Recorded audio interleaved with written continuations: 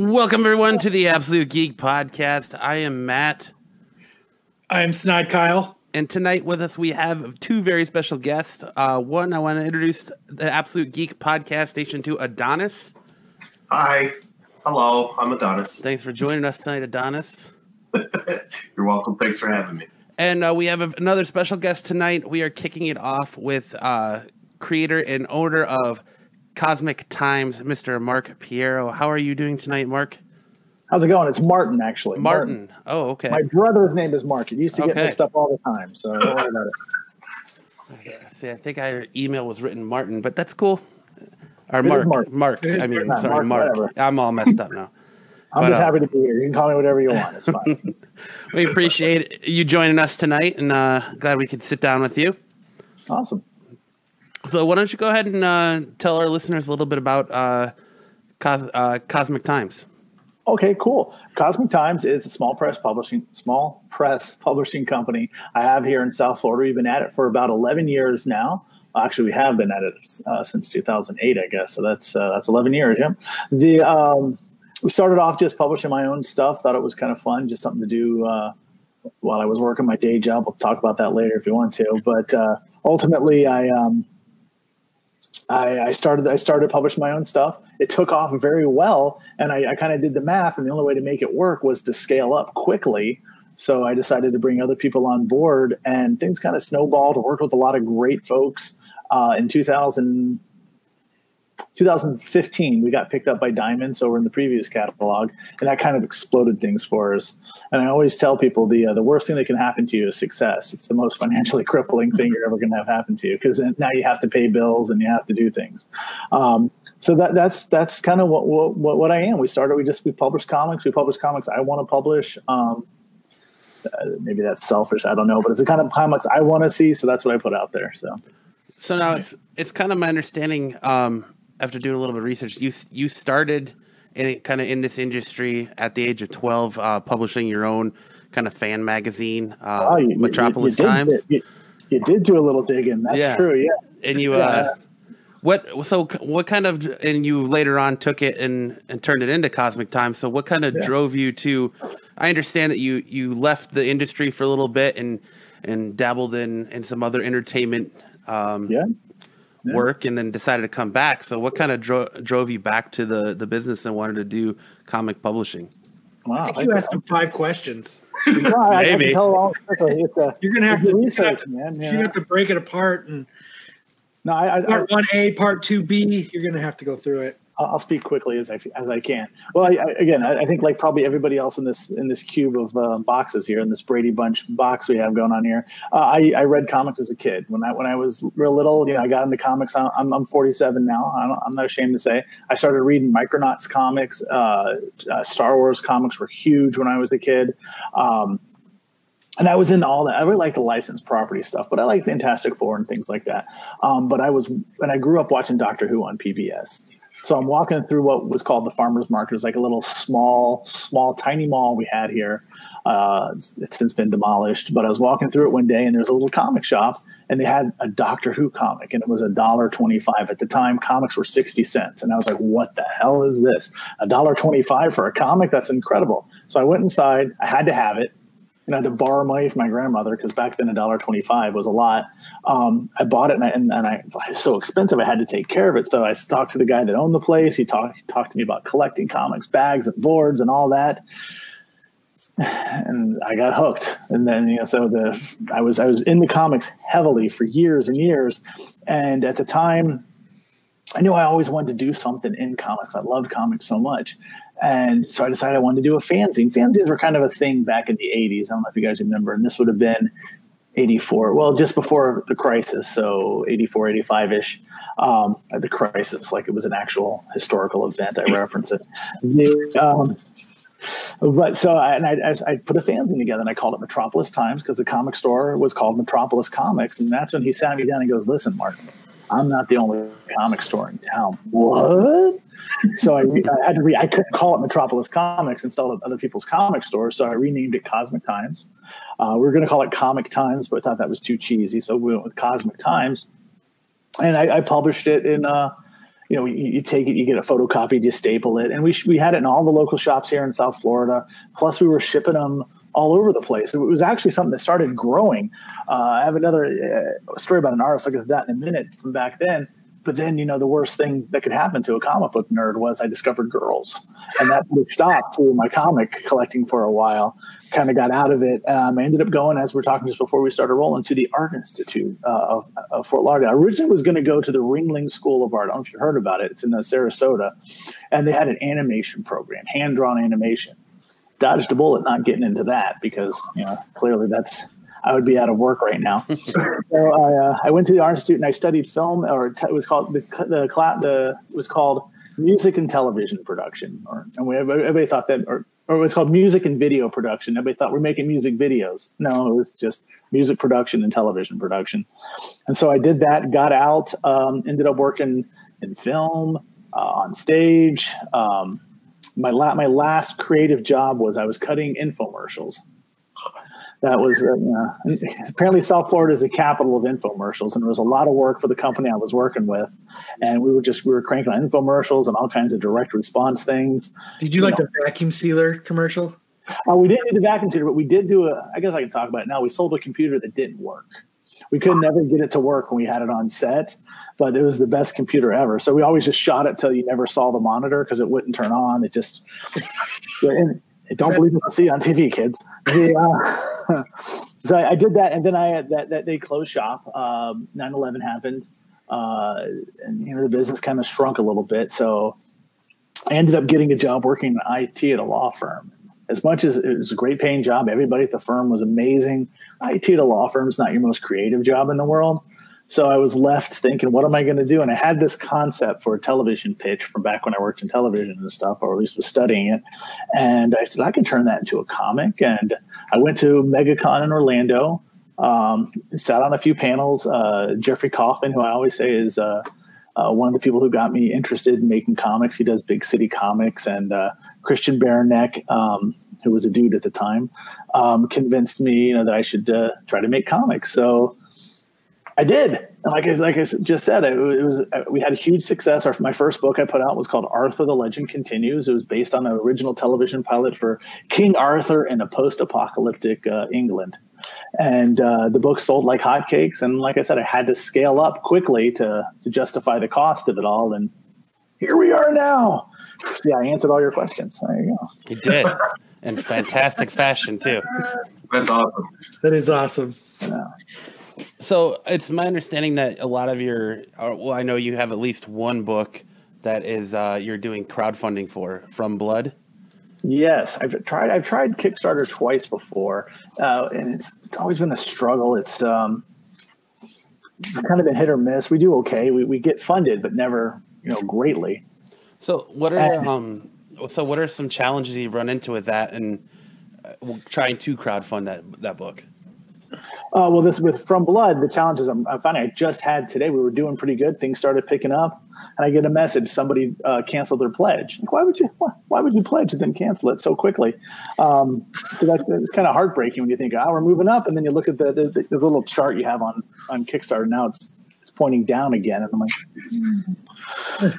So it's much more of an emotional struggle than anything else, just trying to get through it. But the reason I chose to go with Kickstarter nowadays, it seems that's the way to find an audience. Being in Diamond is not a guarantee audience anymore. My sales in Diamond, every book I put out always seem to slide a little further down. Not just from first to second issue, because that's always a drop, but just each series just never quite seem to do as well as the series before it. What do you think that is? Do you think it's because of just the comic industry as a whole, of like the speculators and the new hot thing and everything's so extra flashy now and in and out? Do you think it's harder for the smaller guy to push its way through just to get a little bit of light, or what is your theory? I will say it is very in and out right now. That is definitely for sure. You can see that with the big two, with them rebooting, almost weekly, it feels like now. For me, I know that as over the last few years, I work closely with my local retailer. Comic shops are closing. There's not as many as there were 5 years ago when I got into Diamond. And I just sent out an email about we have a retailer tier on our From Blood Kickstarter, and I sent out an email, and 50 of the emails bounced back is no longer in service. And these are all retailers I used to email on a regular basis. So that's shrunk the market. I think that Marvel is, I think I have it here somewhere. Marvel is stifling the industry with the Marvel's previews. It's massive. They're putting out so many books that they're strangling the retailers where they can't afford to. You have Marvel and DC have their own catalog, but in previews you have the front part of the catalog, which is IDW, Boom for some reason, Dark Horse, and Image. Then you have the back of the catalog where the rest of us live. And with Marvel and DC, or the Marvel mostly putting out so many titles, retailers just can't afford to even order from the back of the catalog anymore. Like if you look at the numbers, because I follow comic numbers very closely because that's how I make my living, and you just see how low some of the Marvel and DC titles are hitting, and that's just pushing everybody further and further down, in my opinion. Adonis. Hi, I'm Adonis. Question. You don't have to raise your hand here, Adonis. Feel free to just jump in whatever you want. I just wanted to make sure that we were all on the same page. So when it comes to that, the physical comics suffering from the decline and everything like that, if you're anywhere outside of the big two, do you think that's because people are veering away from the physical comics versus the digital comics? Are physical comics only for collecting and people actually read the digital versions? I would love to say that digital was the key, but we have half of our titles on Comixology, and it's hardly a drop in the bucket versus what the amount of money we made with Diamond versus what we were making with Comixology is it's night and day. The pennies on Comixology, where it was at least a couple thousand each book on Diamond. It's funny we're talking about this. I was talking about this online on Facebook today. When I got in the industry, which was I guess 11 years ago now, everybody was saying if we don't get kids in the comics, the industry is going to die. We got to get kids in the comics so that they can grow up and be the next group that's buying comics, because we're all going to. I'm 47. I'm aging out of comics. People are aging out of comics. Yeah, and that next audience doesn't seem to be coming up. They're buying comics, but they're buying the Scholastic graphic novels. They're buying the stuff they sell at Target, and they're not buying those, obviously overpriced $3.99 floppies from the comic store, as we used to do, or we still do. I still do. Yeah. I buy way too many. I had a stack this big, and I'm going to read like 4 of them. I don't know why. Why do we do this to ourselves? Why do I have long boxes of books I've never read and probably never will? I had a book of mine today, and I was like, I don't even know why it's in here, but I still bought it. Yeah.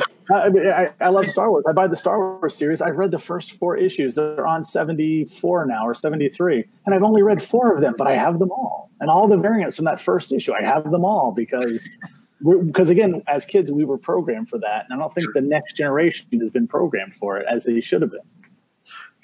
I'm sorry, I keep raising my hand. Pointing to you, too, like, hey, you, go. Yeah. You, sir, right there.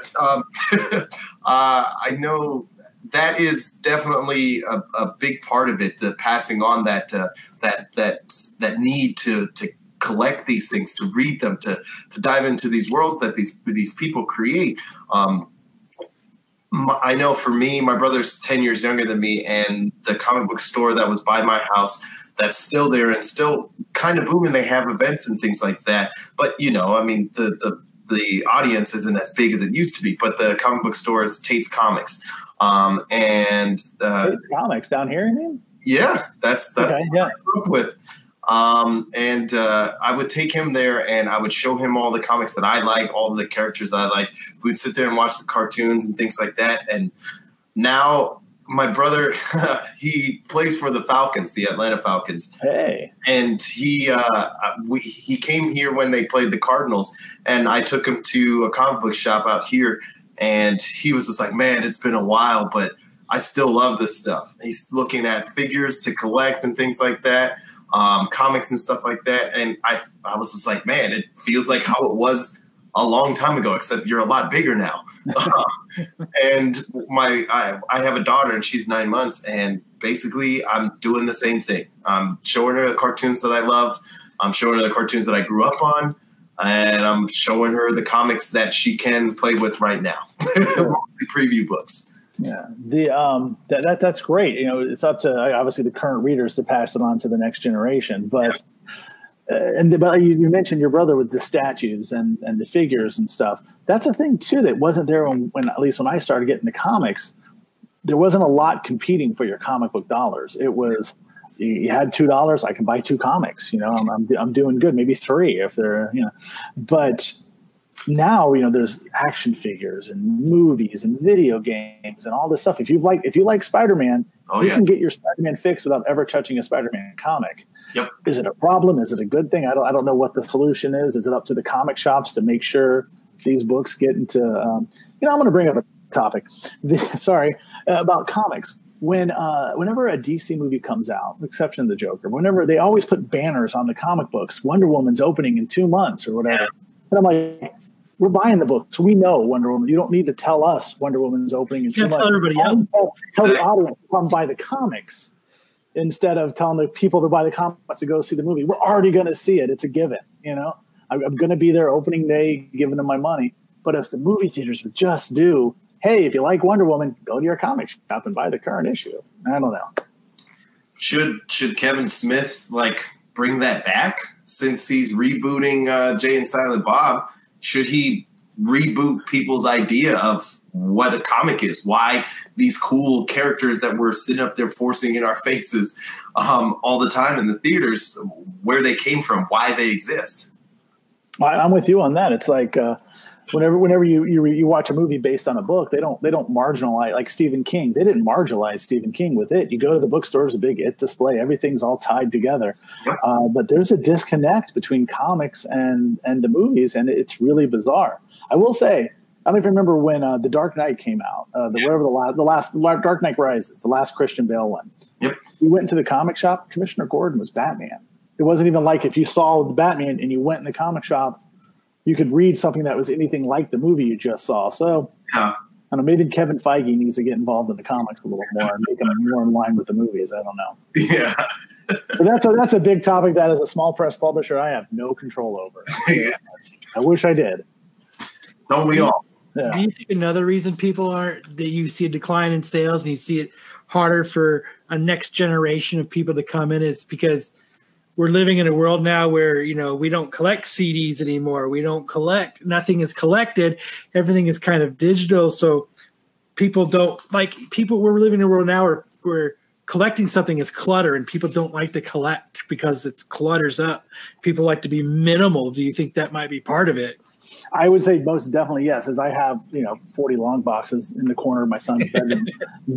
Hey, he doesn't live here right now, so it's okay.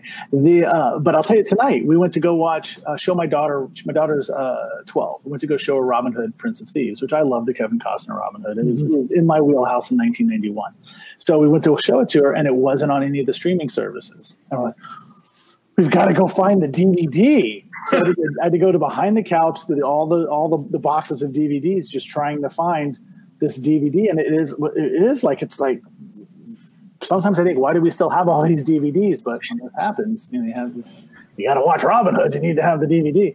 But it was interesting that, because I'm just kind of used now to that. And I don't think I bought a Blu-ray in 2 years. I haven't bought a CD in at least 5 or 6. I'm in that group that gets digital music and gets digital movies and all that sort of stuff. But I still want you to buy my physical comics. Exactly.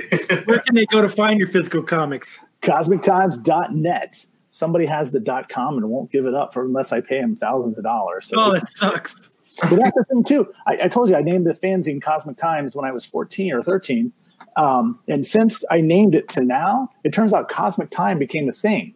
Like when I named it, it wasn't a thing. Cosmic time is what NASA uses to track from the Big Bang to now. That's what they call tracking cosmic time. So I set up my website, everything going. And when you Google it, I'm like the third one that comes up. All these NASA sites come up when you type in cosmic time. Somebody told me that, but that SEO is awesome. CosmicTimes.net. That's where I put everything on there. Then of course all the social media. Everybody's got to be on social media these days. So what are the kind of titles that they can find? Well, I'll tell you, we were talking about the kids, and with the exception of From Blood is not an all ages book. We did a shift a couple years ago to try to do a little more all ages stuff. We have a book called Deep Space Tragedy about a teenage robot rock band on the run.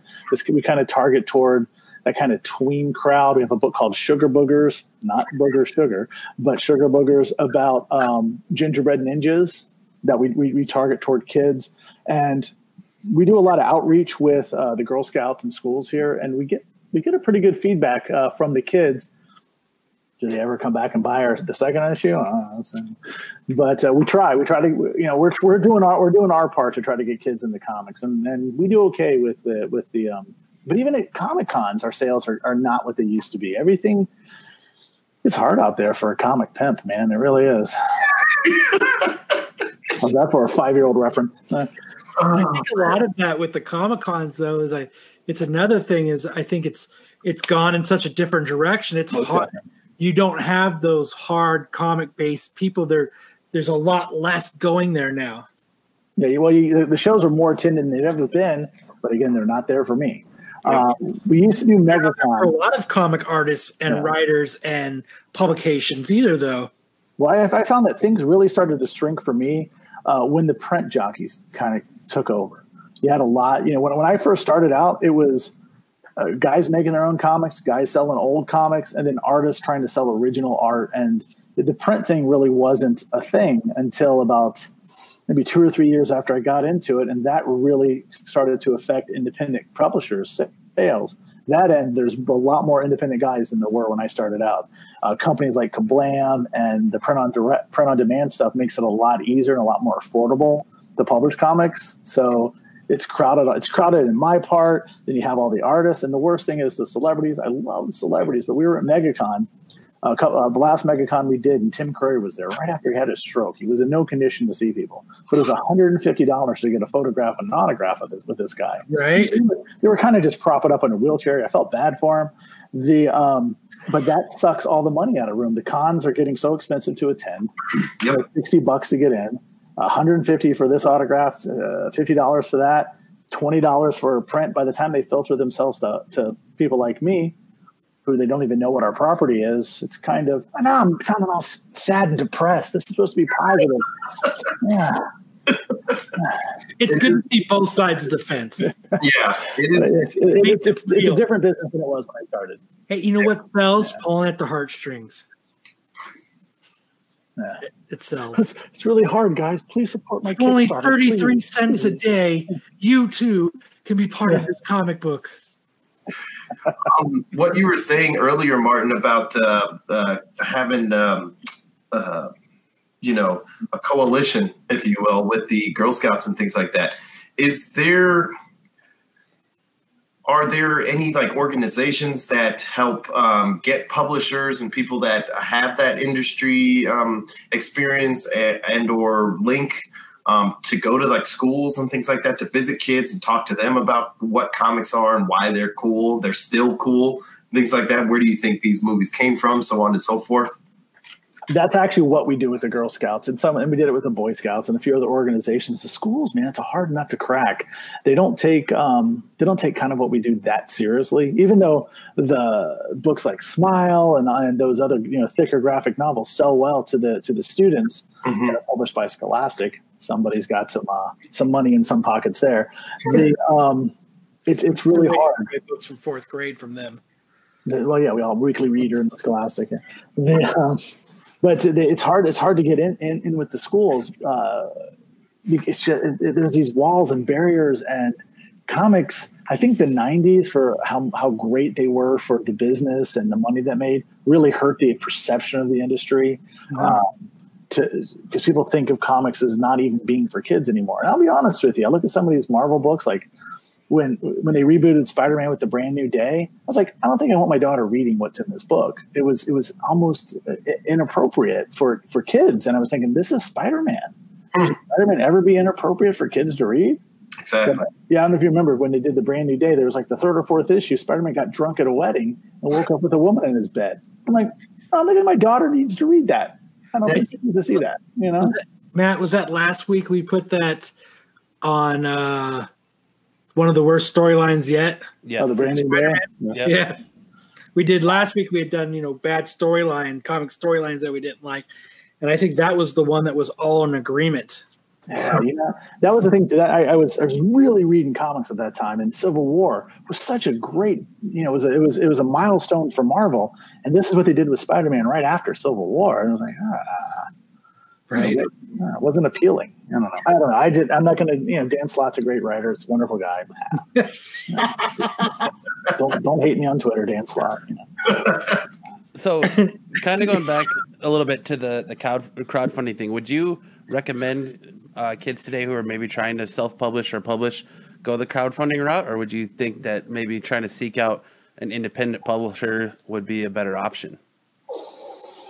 I will say that crowdfunding has made it easier for folks. Obviously, as an independent publisher, I'd love you to bring your books to me. But if you have an idea and you have a completed project, Kickstarter is the place to go.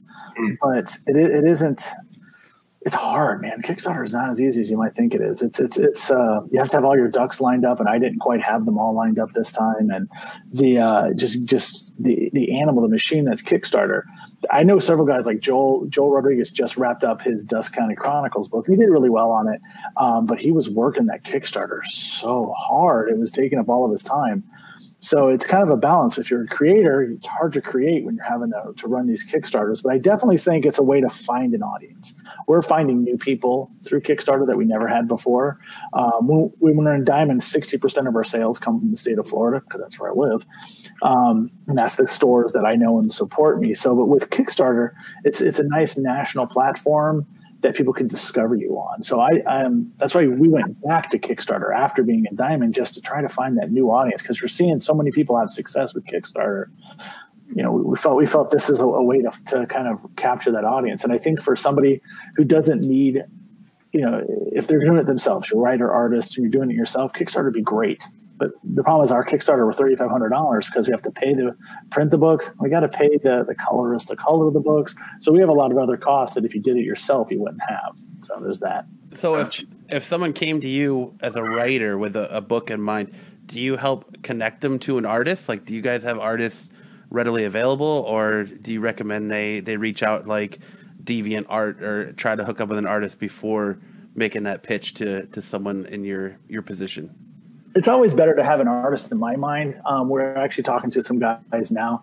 It's our second book from Finland. For some reason, people from Finland are attracted to Cosmic Times. I don't know. We're talking to this other company that has this book from Finland. Yeah, we love Finland. But they pitched a book to us, and it's partially done. I'm like, okay, this is something I can work with. Would I take an artist and a writer and put them together? Of course. But at the end of the day, I'm a writer. And my creative director, Zach Bassett's a writer. So, we're not really in the market for writers so much as we are completed projects and artists. So that's kind of the curse of being a writer in comics. It's harder out there for a writer than it is for an artist to find work or to get noticed, because without the art, it's a visual medium. But yeah, so for Cosmic Times, I prefer something that's a little more together. You have a team together. Am I against doing it? No, but it would have to be really something spectacular, because if I'm going to incur the cost of an artist, it's got to be something that I know I can cash in on. I know that sounds cold and capitalistic, but whatever. Money is money. So we had a question from someone in our chat who wanted to know, what's the best way to move your product to the forefront and sell more and move more units? In respect of just like Comic Cons, or in respect to, because it's I think with comics, just like multiple markets. As far as in Diamond, you got to buy the ads in the catalog, and those are super expensive. I'm still paying off some of that debt. It's kind of what you have to do if you want to get noticed. As far as Comic Cons, signage, I don't know. I wouldn't even know. To get noticed at a Comic Con, that's something everybody struggles with. Yeah. And it depends on where you're trying to move your product. If you're not in Diamond, good luck getting a retailer to even take a look at your book. Even when we're in the catalog, we've had several retailers tell us we just don't order independents. So that's hard. Yeah. The question, I don't know if that was quite the. There's also another question in there that's. He said, why don't you go through Amazon? You could make the money. You're cutting out middlemen. That seems what something to go do? What do you think going through Amazon? Do you think that would be too hard? But I never even heard of that until tonight. So Amazon does self-publish. I know they do a lot of novelists, and I think there is an option for comics on there where they do a print-on-demand service. But I think they take a hella cut out of it. You would have to charge See, that's the problem nowadays too with some of these printers and whatnot. You have to charge such a high cover price unless you crowdfunded it to get some of that cost offset.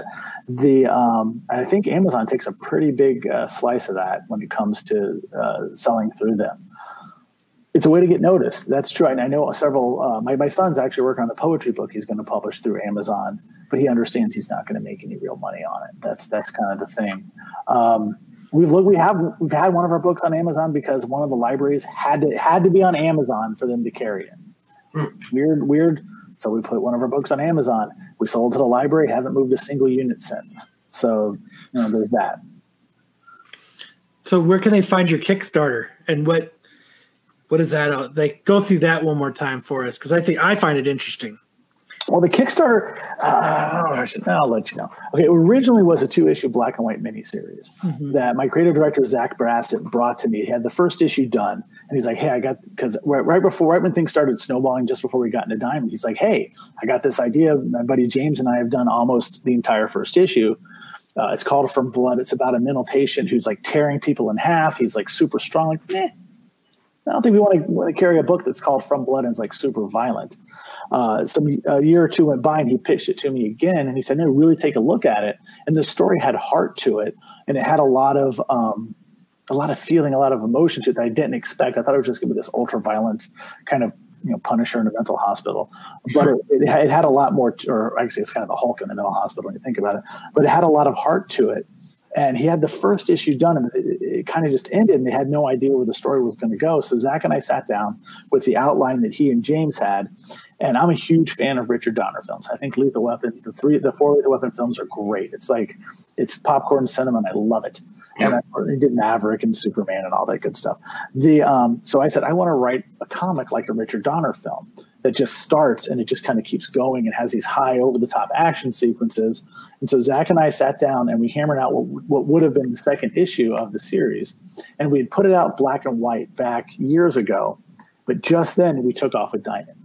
And so the book never really found an audience. I never did anything with it. It kind of got swept under the rug. So I was talking, what can we crowdfund? We want to try something with Kickstarter.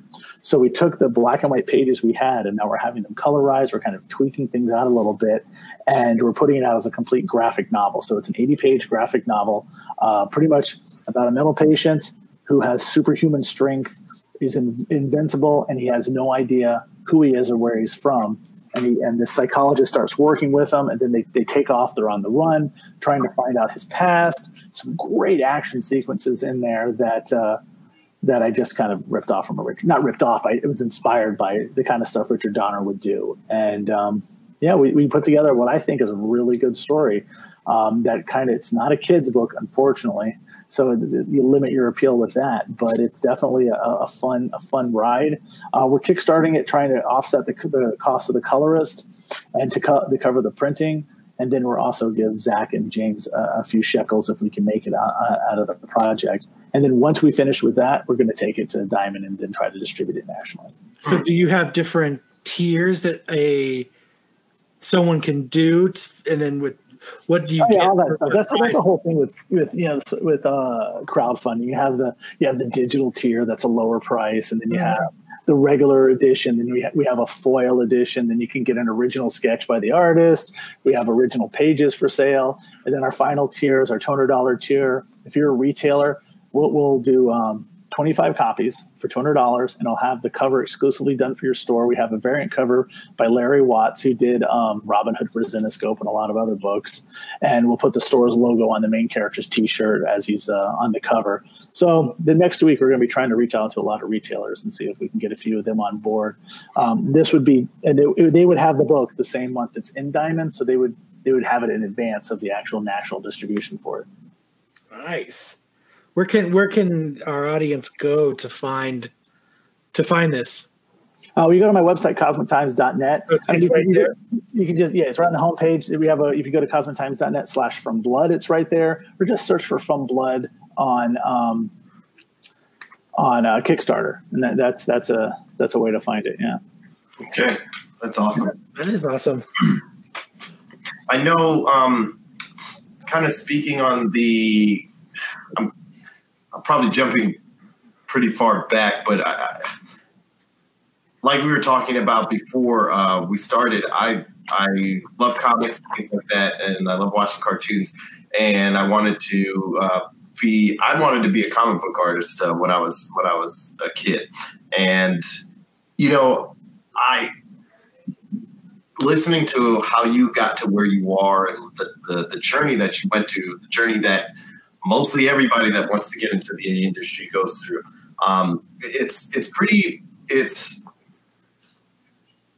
It sheds a really important light, so people have a better grasp as to what is expected of them. But it also to me tells me, okay, what's missing? How can we do this better? How can we do this more efficiently to get more people involved in the realm of comics and interactive, because that's how everything is now. Everybody wants to be involved and say, "Oh, I was a part of this." Are you familiar with manga? Of course, yeah. My daughter's reading Sailor Moon now. Go figure. Won't read my comics. Never read one of mine, but she's reading Sailor Moon like crazy. Awesome. I used to watch that cartoon all of the time. There you go. So what's the deal with the tuxedo guy? I don't get it. Darian. The idea of like the Shonen Jumps and things like that, like an artist and a writer coming together and pitching they're getting past the it's kind of like American Idol but in a magazine, and people vote and say, hey, this one should keep going, and then so on and so forth. Do you think that would work here? I think 10 years ago it would have worked here. I think it would take a lot of groundwork to get to that. It's almost, again, we're like in a tiny little bubble that no one the mainstream doesn't really think about. It's like all the people that watched Walking Dead. Have they ever read a Walking Dead comic? I don't know. Yes. Some have. Yeah, I know. That's a thing too. I have my one of my daughter's teachers reads the Walking Dead graphic trade paperbacks. Like, where do you get them? Orders them online. Go to the freaking comic store. Exactly. I have a Walking Dead tattoo. Yeah. But at the end of the day, I think something like that could work, but it would have to be built from the ground up. And there needs to be a redefinition of what comics are, I think, going forward, if we're going to survive. I think maybe we need to be looking at like the European model with the graphic albums, the thicker books, or even because again, you look at mangas, and in Japan, it's just everywhere. It's like, oh, I got my manga here, and I'm a 45-year-old man. I got mine. I'm a 12-year-old girl. Everybody's got them. Here, no. But yet here are the number one films in our country are superhero movies. Yep.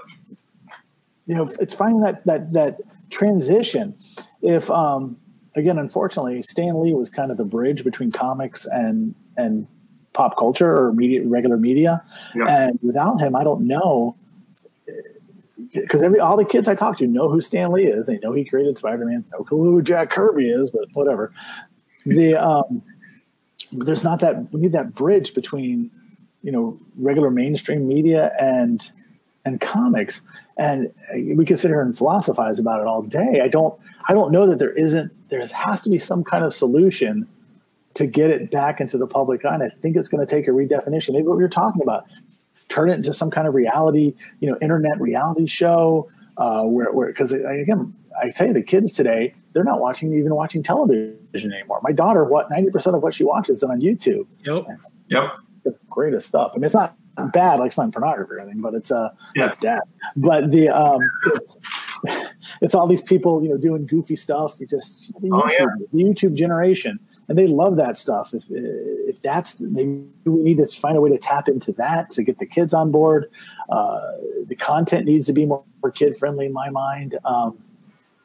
There's so much we can sit here and say that's wrong with the industry, but there's so many great things about it. But all the wrong stuff kind of blocks people from getting to that. And I think the idea of doing like some kind of contest thing, but it would need to be on a national some kind of like I was saying through YouTube or something to tie video elements into it where the kids are to get them into it. I don't know.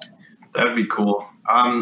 So Kyle and I actually went to this past weekend to get some comics signed by Todd McFarlane. And he's in Arizona, right? He lives out there. Yeah. Yep. And that was pretty cool. And I remember when I saw Stanley, and I think the second to last time he was here at Phoenix Comic-Con, Phoenix Fan Fusion now. He was there with Todd, and they were on the stage. And I remember sitting down and thinking, I need to sit here and watch this because I don't know when the next opportunity for me to do this is going to be. And ever since seeing Todd ask Stan those questions and kind of, bridge the gap between comic legends and the audience and their fans and kind of say, hey, ask us questions. Hey, how do you feel about this? Stan, tell us how you got here, so on and so forth. I was like, I think Todd could do that. I think Todd can do that. There are a bunch of people that can do that. Kirkman could as well, yeah. Exactly. And I feel like the idea of what you were saying with bridging the gap, putting this contest together on YouTube or something like that, that would be pretty awesome. I mean, they have people having their exes or friends tattoo them. Why can't we have people having contests to get famous in comic books? I agree. Again, I think if we can just, like I was saying earlier, the 90s, I think, pushed so many people away from comics that it's a bridge that needs to be built back. I mean, I wish I had the resources to do it myself, but I think a guy like Todd McFarlane or like a Robert Kirkman or Mark Millar, those guys have the clout on both sides, the media and the comics, to pull some stuff together. But they had to be willing to do it. That's the thing. Exactly. Man. Hey, look at that. Hey. Behold the internet. That's a thing too. I had to build my own website. That was oh man. Well, that's probably being small press. You do most of the work yourself. Yeah, I know a little bit about that.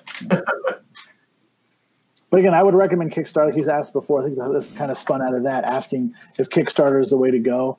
I think crowdfunding to get started, most definitely, because it takes money to do anything. It takes money to buy a website. I get that bill every 2 years, and I don't know how I'm paying this. Then Facebook advertising is a cost now. There's so many little costs that kind of come into it. Like we had to get a PO box so my business address isn't my home address because I don't want weirdos stopping by the house. And so these are little costs that kind of come into it. You have to, and the Kickstarters at the beginning most definitely would help you, get over that hurdle because it was all out of my pocket. Luckily, I had that good job in IT at the law firm. So which I since gave up. I don't know. I could make a mint in comics, I tell you. Comics is where the money is. Yeah. I'm not sure I don't spend more than I actually make. But that's the thing, too. Comics. A lot of the guys who make comics or who buy comics also want to make comics. We got to find those people that just want to buy them to read them. Yeah. You guys have any other questions for Martin before we let him go? No, man. Okay, cool. All right. That was too easy. Kind of interesting. I don't know.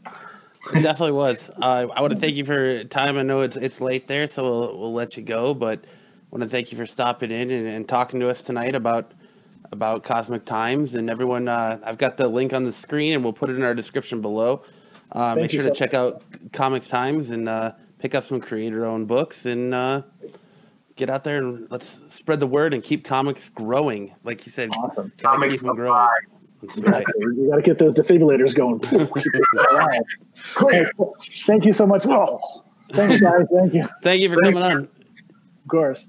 You have to keep us updated from time to time. Oh yeah. Sure. Yeah. Well, I'll let you know if the Kickstarter succeeds. How's that? That's the first update. There you go. Thanks so much. Yep. Have a good night. Thank you. Good night. Good night. Night. Bye. Do I exit? That was a perfect exit. That was awesome. Oh man. So that was interesting. I mean, I like hearing it from someone that's trying to, figure it out, and you're having to figure it out as you go. I mean, that's super cool. That was pretty awesome. That was really awesome. I know, like I said, I wanted to be a comic book, in elementary school, 2nd and 3rd grade, they're like, what do you want to be when you grow up? I said I wanted to be a superhero, and I don't think that didn't change until I believe like 7th grade. And I was like, wait a minute. Superpowers aren't really real. So what I'm going to do is be a scientist because those guys usually turn into superheroes. Okay, got it. And then I was like, wait a minute. Math is not my strong suit. Okay, let's try this again. So that's when I was like, yeah, I want to be an artist. And okay, I may not be able to be a comic book, a superhero, but maybe I could come up with them or draw them and things like that. And that's when I was like, yeah, I want to be a comic book artist. And my mom was like, absolutely not. You're going to be a lawyer. And I was just like, okay, I guess that's what I'm going to do because you're my mom and you're telling me what's right. Okay, goodbye. Well, again, that was a very informative interview. I'm glad we got a chance to talk with Martin. I feel bad for screwing his name up, but that's what happens when I can't read my own chicken scratch. Good thing he knew how to write his own name in his box. Right. Yep. Maybe if I was a better host, I would pay attention to your boxes. Right at Kyle Kane. Gotta have the middle name in there. You gotta. I mean, even though I don't, but hey, look, I know what you gotta do. I'm over here getting the business from Corbin for replacing him. Hey, look, everybody loves chocolate. Sometimes you want dark chocolate, sometimes you want melted chocolate. Let's go.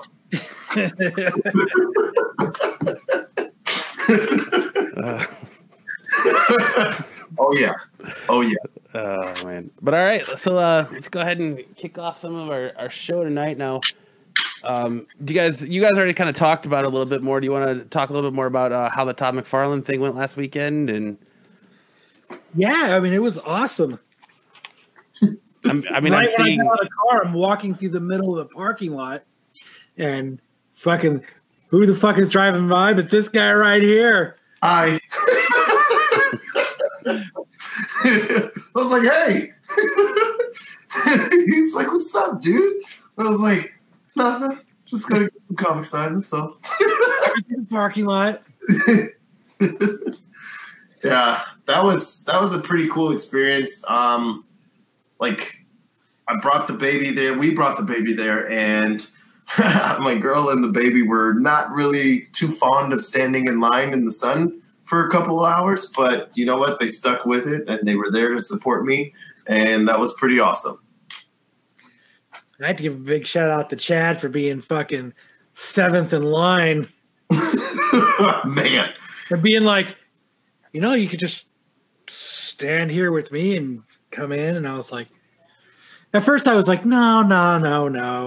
I can't do that to the 2.5 hours of people behind me. And then I was like, yeah, I can. Yeah.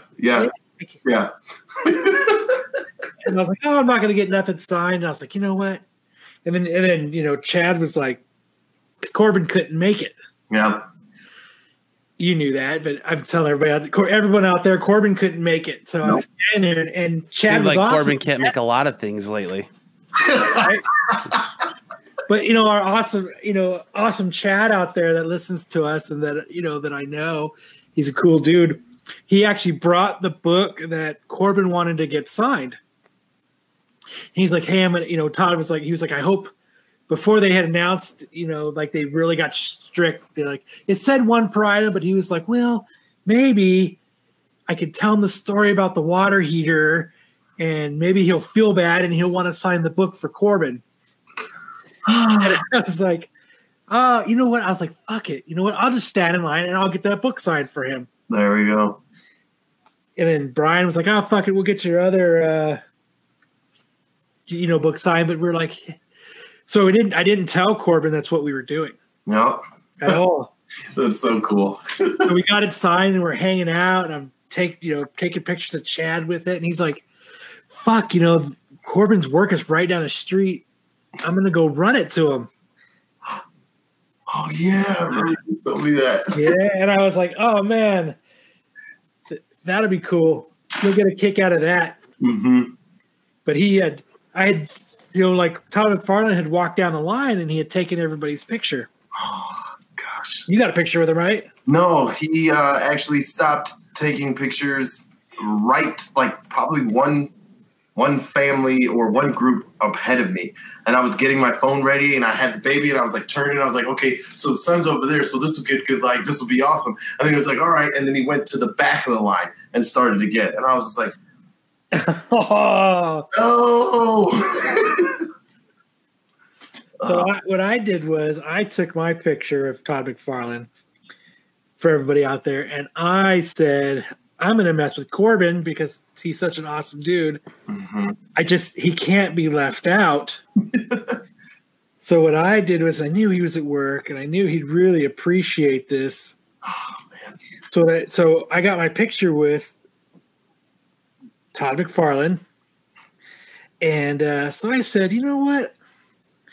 I'm going to go ahead and send that bad boy to Corbin. I think he needs to see that. So what he did was, so to everybody out there, most of you guys I know listen to it right now are friends with me on Facebook, but this is the picture I took with Todd. So I sent it to my buddy Corbin. Corbin sends me back this pretty awesome pic. So I was like, I'm going to have to show Todd this. This is just too funny. So I walked up to him and I said, hey, Todd, I'm getting this signed for a buddy of mine. All of his comics got ruined because he, for some reason, wanted to put them next to a water heater and the water heater broke. He said, oh, man, that sucks to hear. And I was like, I just want to let you know that I sent him our picture of happiness and he sent me this. And he said, oh, my God, can I take a picture of that? And I was like, oh, yeah, for sure. What do you want a picture of? He's like, the whole thing, the happiness of the party and the guy that couldn't make it in the after party. He's like, so Todd pulls his phone up and he snaps a picture of it. And I was like, yeah, I just want to let you know that Todd took a picture of this. He's like, of you? I said, nope, of this. And yeah, it was awesome. That's great. Another awesome thing too that happened there at Todd McFarlane was, so his wife Wanda edited the first 3 issues of Spawn. She's the editor. So our buddy Gabe, that's with us. Shout out to Gabe. Wanda was kind of standing there and hanging out, and he said, and he's done this, but last time we met Todd McFarlane, Wanda was there, and he had Wanda sign his Spawn #1, and she goes, hey, will you sign this? And she'd signed it, and then Chad was sitting next to us. We were having a drink at the bar. I was, nobody else was. I had a few drinks at the bar, but she was like, do you know why I only did the first 3 issues? And we were like, why? So there's a scene, there's a splash page in Spawn 4 where it's like the dude's kind of getting pulled back and his fingers are getting cut off and he's kind of like restrained a little bit, and she didn't like it because the kidnapping thing was going on and that was really big news at the time and stuff. She's like, I don't think you should publish it. I think you should change it. And he's like, I'm not going to. And they got in an argument. Ooh. So she tells a story. She quits.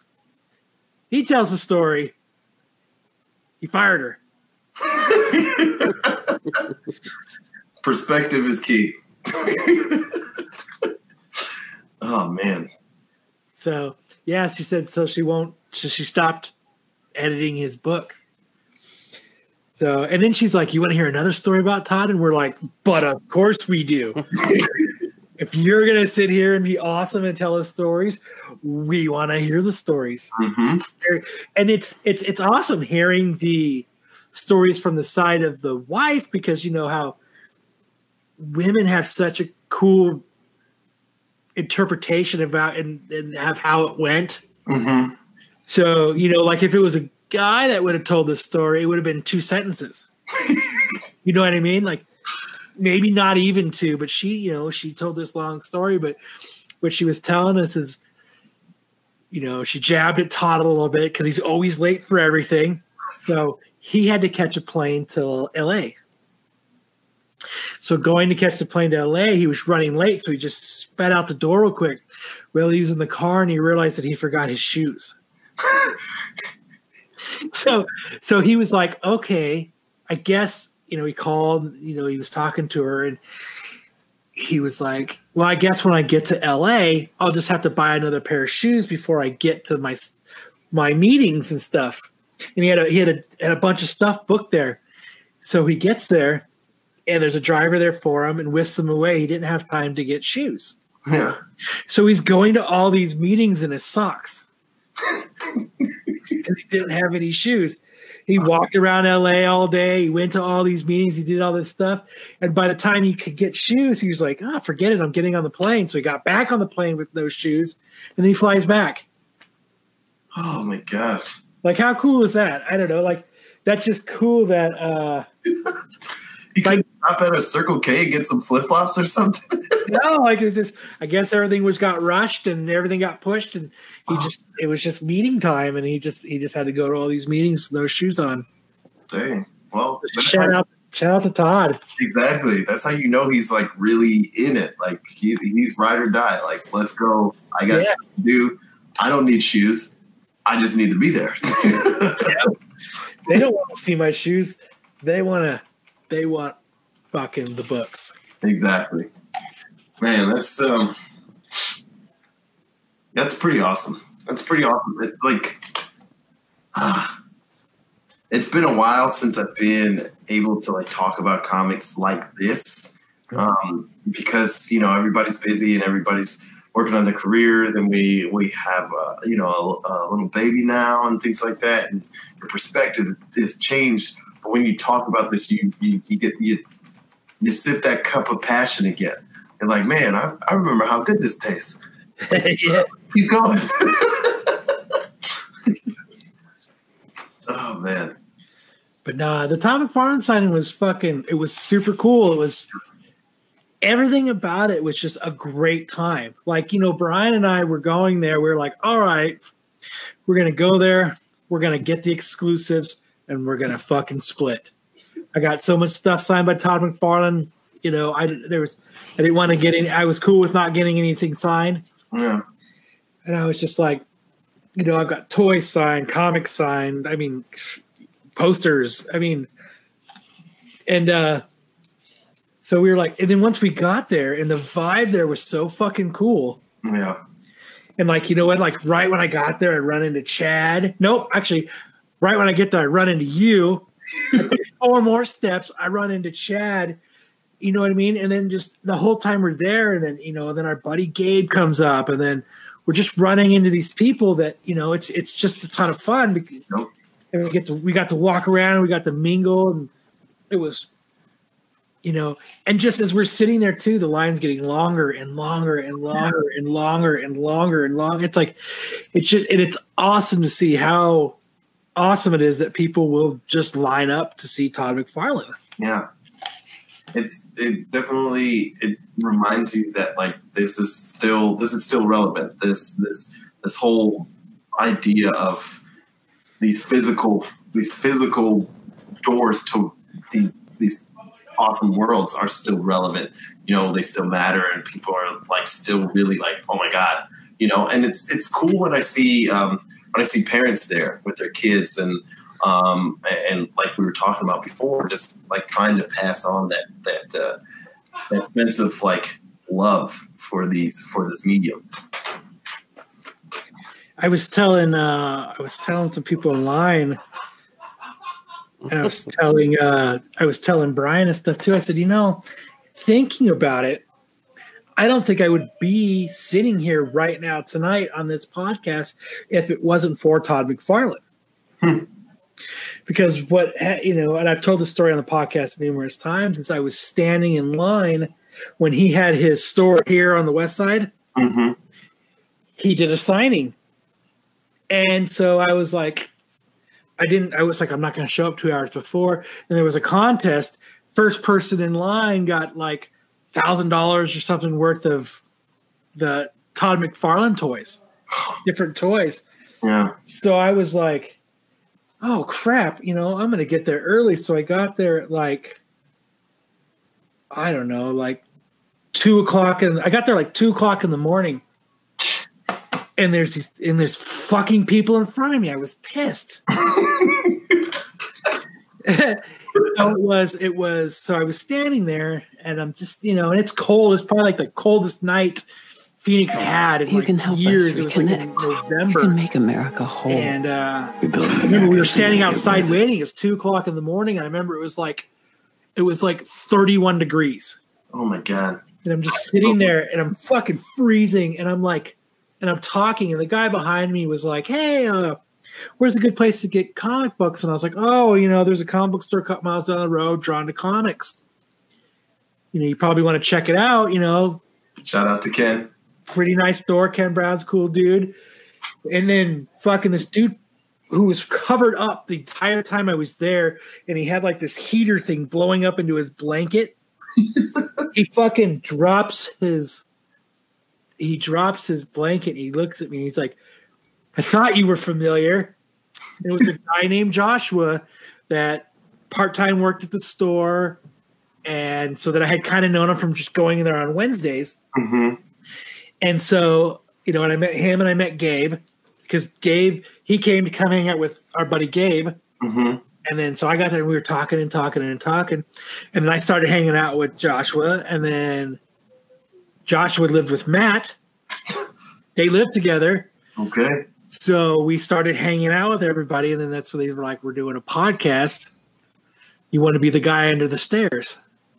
And then I guess I almost have to thank Todd McFarlane for it. What's going on, gents? Howdy. How's it going? Oh, craziness. You talking about the Alamo Drafthouse nuts? Yeah. How crazy was that? Yeah, that was pretty awesome. How you doing, Adonis? I'm doing well. How are you, sir? Good. I thought Kyle said, were you there at the same time we were there, man? Yes, I was. Oh, I didn't see you. He was the guy I was talking to in the car. Yep. Oh, okay. Yeah. Okay. You got in and got out. Smart. Oh man. What'd you get signed? Did you get anything signed? Yes. Actually, do you want to see? Yeah. Fuck yeah. Okay. All right. Hold on. I pulled down one of the sets on eBay because I'm like, you know what? I'm gonna send these off to CGC and get them graded. So I was thinking about that, but then I was like, I don't want to part with them. So I got issue 300 signed by Todd. Very nice. Yep, and the whole crew. So very cool. And then, my girl. Oh, that one signed. That's fucking nice. Yep. So that's my favorite Todd McFarlane cover, I think. That was the when they did the Marvel Zombies, and they did the cover where he was a zombie in the same pose. I was like, oh my God, I know that pose, and this is amazing. That was like the perfect pose and setup to choose to redo a cover and stuff like that. And ever since then, like, I got this as a Christmas gift because I couldn't find it anywhere. And so I was just like, yes, I got it finally. Thank you. And once I found out about Todd, once he posted that, I was like, yeah, definitely this one. Yeah. I collect, like most people collect, the homage covers. Like There's people that just love the Amazing Spider-Man 300, so they collect all those homages. I collect the homages for that one, for that Spider-Man one. And there's some really, really like under the radar homages to that book that come up so rare and that just sell for ridiculous amounts. There's like this one called Scatterbrain that you never ever see. I was lucky enough to get one when they first came out. I wish I'd have bought a couple, but it's just a normal book. It's not a variant, like a crazy variant. I think it was like a B, and C variant, but not like a 1 in 25 or something. Huh. And those sell for ridiculous amounts, a couple $100 when they come up. Word. So, yeah, I like those covers, and that Spider-Man #1 platinum variant was one that I had him sign and sent off to get graded. That's awesome. Yeah, that's awesome. I just hate the fact that it's so hard to get authenticated slabs with him, because he only does it a couple times a year. You got to go see somebody and ship them off, and it's that event was really cool. The way that they pulled it off. Matt, you've been to the Alamo Draft House before? Yeah. Yeah, I figured because you do the movie stuff so often, I never even knew about that place. That place is fucking cool. That place is awesome. I remember they opened one up in Tempe, and I was like, "Whoa, what is this?" And then I was like, "There's a bar." Yes. Yeah, and good food. Yeah. Other than the shit that Kyle got. The chili police. Yeah. Yeah, don't get those from Alamo Draft House. They serve it to you while you're watching your movie, and it's good to go. Yep. I mean, it was cool though. I mean, like I was having a whiskey Coke, and I was listening to Todd McFarlane's wife tell stories. I mean, like that was nuts. Yeah, I already told those. You weren't here. Sorry, buddy. That was crazy, bro. That's cool. I didn't even know, I knew her name was Wanda, but I didn't know that she was the editor of the first 3 books. That was kind of crazy. Yeah. Wanda. Yeah. And the back of, I'm not sure, it was one of the 2 exclusives. The back cover has, he says, Spawn #1, and he's holding his baby. And then it says Spawn 301, and she's, a doctor now or something. And they show her. I think that on his Instagram. So it was pretty cool. Yeah, that's cool. Yeah. Unfortunately, though, if you got one of those signed, you have to send it off to. Is that it? No. Something was on the YouTube, on our YouTube feed.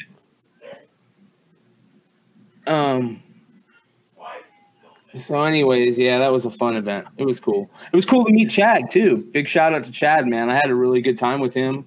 It was really cool to see the pictures too. I didn't expect those pictures to show up on their feed, Yeah, that was cool. I mean, we were one of the first people he took a picture of, though. That's cool.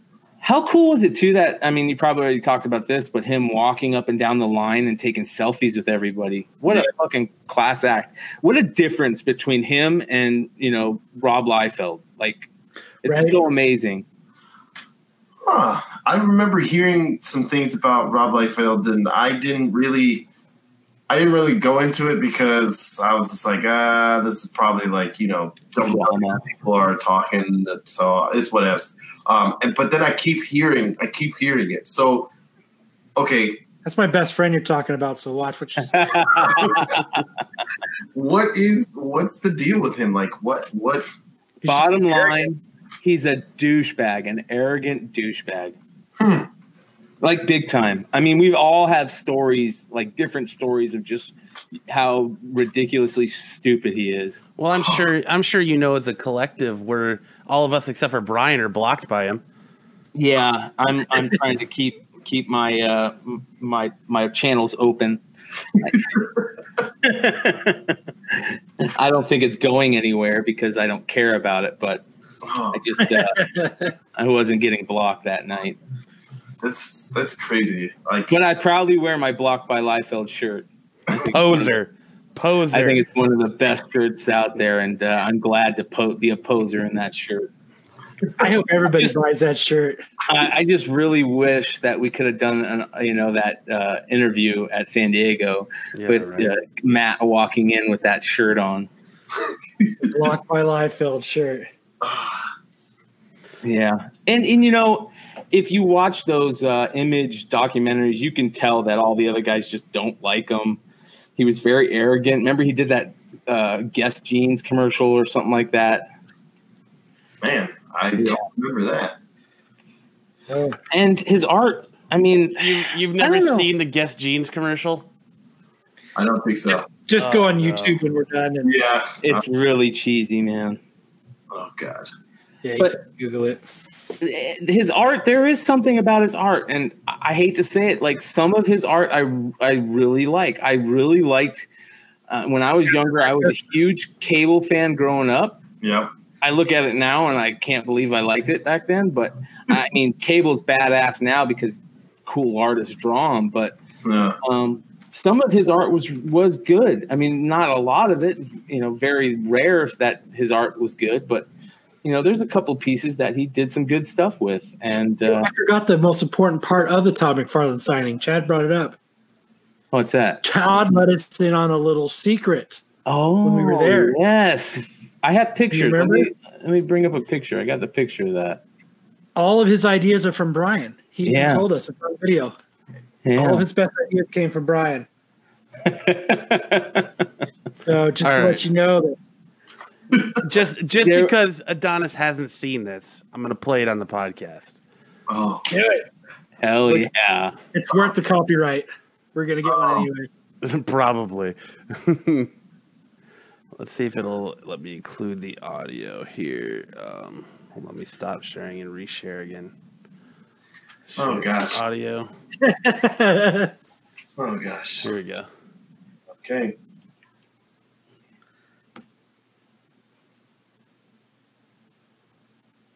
So how long have you been drawing comic books? Since I was about 7 years old, little kid. What'd your parents think about it? They hated it. They hated it. Oh, yeah. After I got a job and they saw that you can make a living out of it, you'll hear no complaints anymore. And you created X-Force? So what is this drawing on? This is the Spike Man. And what's this right here? This is the camera on top of your head that will record the wrongdoings of others. So Rob, have you had any formal art training? No. Just a lot of imagination, I think. Wait so I say it and then look down. Or just open it and say it. Fly button? There you go. Our bad Levi's. So here you go, Kyle. I'll let you go ahead and tell a story. But Matt, that's I think that's what you were going to talk about, right, Kyle? Youngblood. Oh, why is it showing my screen and not yours? Mm-hmm. That's weird, right? I don't know why it's not showing my screen. I thought yours. Discord? Hold on, there we go. Let me try this again. Hold on. Try Damn it. Pros. We were doing There it so goes. well. There it goes. Yes. So another shout out to Chad for this. I can't believe I never heard of it. And it was really cool to have him ask the man right on the spot and have him answer it like it was yesterday. I remember this. Oh my gosh. What was it, Kyle? So every Image comic that came out for that same month that Spawn issue did had that green sleeve in it. Yeah, there was 7 titles. Brigade, number 2. Savage Dragon, number 3. Spawn, number 4. Youngblood, number 10. Cyberforce, number 1. Shadowhawk, number 1. And Wildcats, number 2. I had And he- Shadowhawk number 1, and I remember seeing that. And here's the best part about it. Like, Chad was really searching for 1, 2, and 3 with the green sleeve because he had heard a rumor that 1, 2, and 3 had them. And it wasn't every book that had them. Only some books had them, which was crazy. So Chad had been looking for years for 1, 2, and 3 with the green sleeve. So he walked up to Todd, and I forget exactly how the conversation went. Do you remember, Kyle? Mm-mm. It was something along the lines, I'm trying to collect this. Can you tell me about it? And Todd was like, yeah, it only came out that month for those books. And it cleared up of this big, huge thing that Chad had been searching for years. And luckily he doesn't have to search for them anymore. But, when Chad showed us this book in the beginning, he pulled out Spawn number 4. And I'm thinking in my head, like, why do you why do you want to get Spawn number 4 signed? You know what I mean? And it had a couple spine ticks. It was in good condition. It had a couple spine ticks, and then he dropped that knowledge on us, and I was just blown away because I'd never heard about this. And CGC actually notates it in the Indicia on the top. So, and here's the best part that I found out later, that the only way you could get that Image Comics number 0 is to pull out that green sleeve in every book that month. And you had to find it, and it was only in random books, so it was hard to find. And you had to have the green sleeve from every single one of those books to get Image Comics number 0. So Image Comics number 0 was a tough book to find, so look for it, I guess. Yeah, you had to buy 7 books to get one. Yeah. And search for them, too, because not all of them had them. And that's if you were like, yeah, I'm not planning on collecting this. So if you were planning on collecting this, you're buying 14 books. Yeah. and that's funny that you say that, Adonis, because at that time, if I remember correctly, like Image was the first time that I really remember my friends who were comic guys that were buying 3 copies, one to read, one to put away and another to put away even farther, for the future, like, college fund shit. Yeah. That time period was that craziness where everybody was speccing on a super high level. Yeah.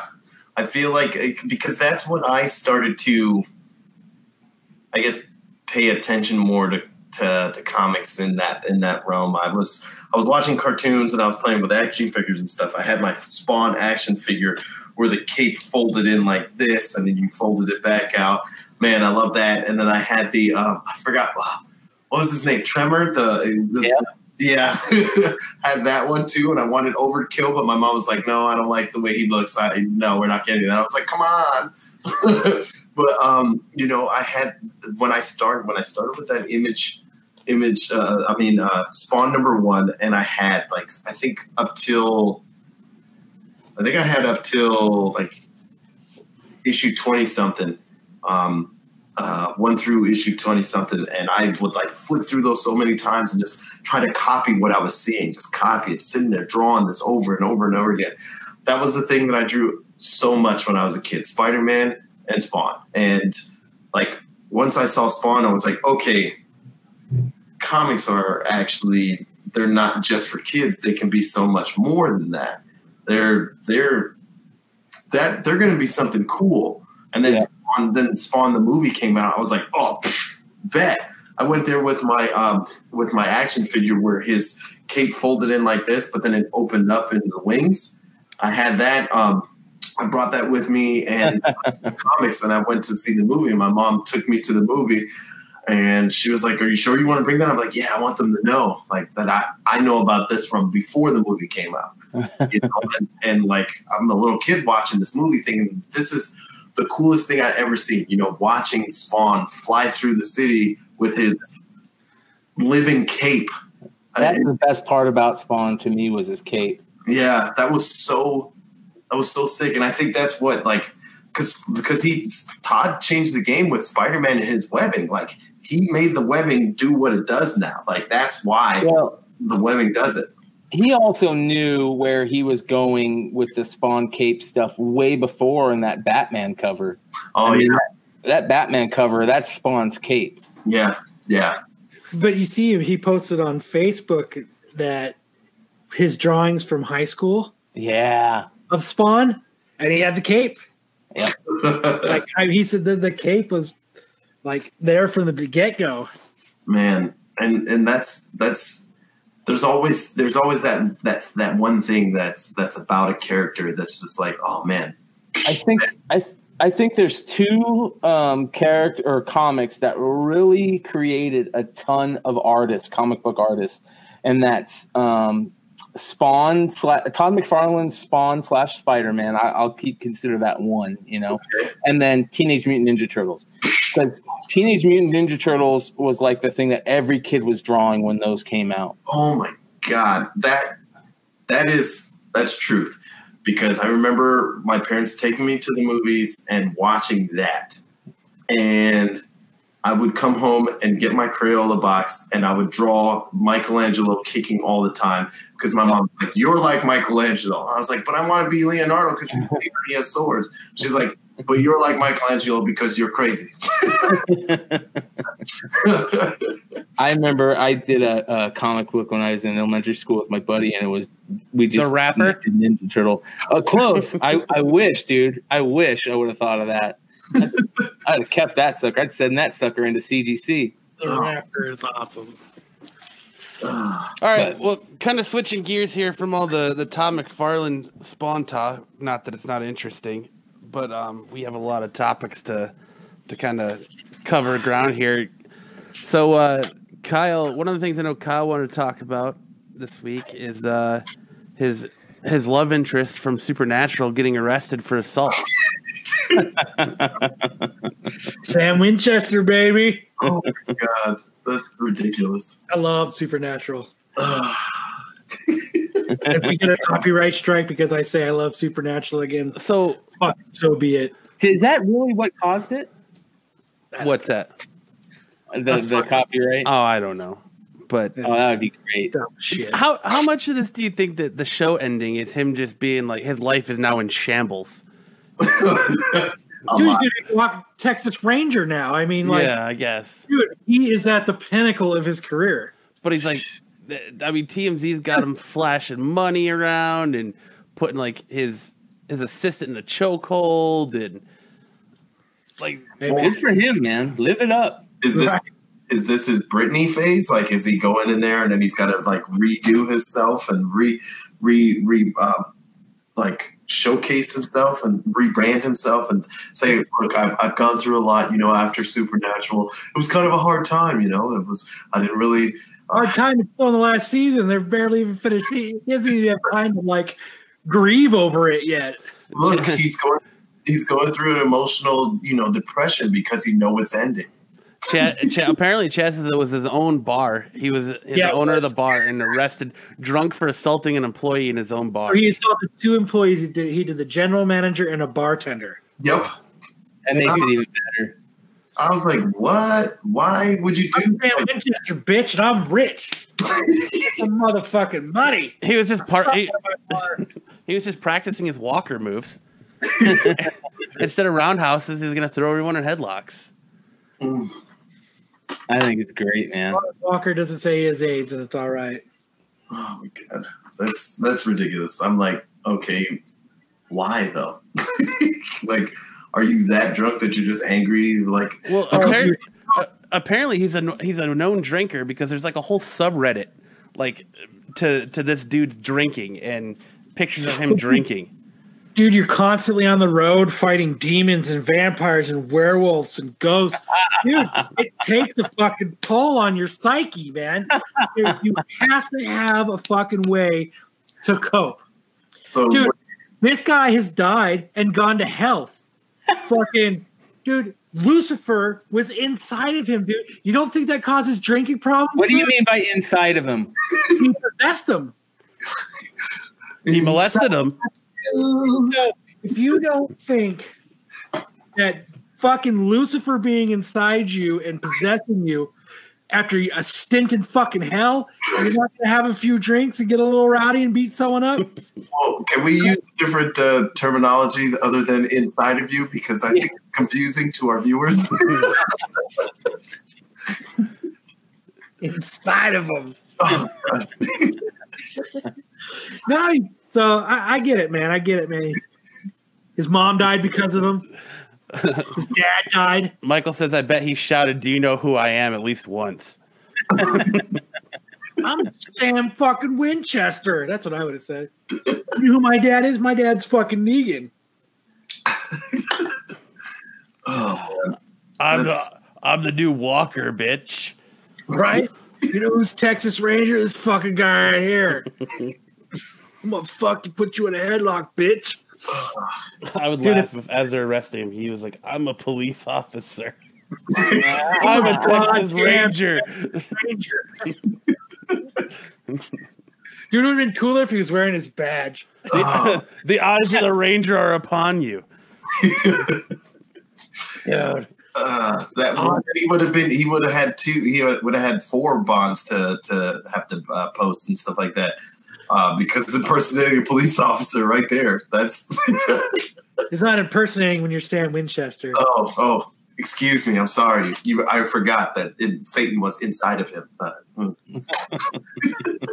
Inside of him. And not from the rear. Ooh, okay. All right. We're taking different angles at this. Okay, I get you. Grizzle Geek says Devil was inside of him once, but it was only in college and he needed the money. At least he admits it. Hey, man, if I saved the world as many times as Sam Winchester did, you'd let the devil rear you? I'd let the devil inside me, too. I thought it was crazy just to have a music battle with the devil, but now we're talking a whole lot of different things right now. Oh, man. Saying what he's gone through. So it makes it okay to be a drunken, belligerent idiot. Dude, I'm just saying, it takes a soul. It takes a lot out on your psyche, man. You got to cope somehow. That's all I'm saying. It takes your soul to save some souls. Takes a soul to save some soul. And the dude was in hell. Jesus, man. You don't think you'd be wanting to pound some back too? Come on, man. I think it was because he was pissed off that his brother from the show showed off his dope-ass Batman costume for Halloween, and he was like, you're going to be Batman, and I've got to be fucking Walker, Texas Ranger. Like, that's what did Batman beat this motherfucker up and be on TMZ. And when did this happen? Was this last night? No, this is... Earlier this week. Yeah, earlier this week. Okay, I was going to say, if this was last night, then, yeah, that's... No. You have the video, Matt? Yeah, I can pull it up. Let's play it. Oh. You want me to play the video? Devil inside. The devil inside. Sam Winchester has the devil inside. Oh, man. So is he really going to be Walker, Texas Ranger, or was he just dressed up as him? Oh, no. He's really Walker, Texas Ranger. He's playing Walker, Texas Ranger. So they're redoing it. Yeah. Holy shit. With Sam fucking Winchester. Yeah. Let me get away from that so we don't get copyright, but let's do this. What, you're porn? Yep. All porn all the time. All porn all the time. Oh, God.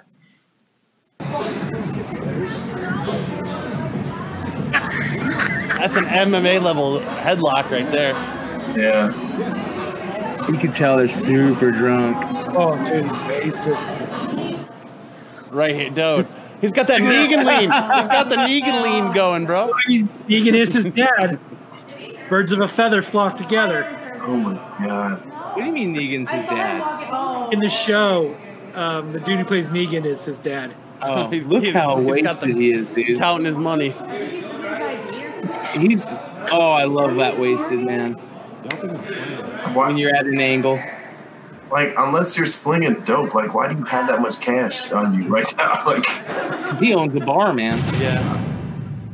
He probably went into the register and was like, give me all that cash. I'll show them.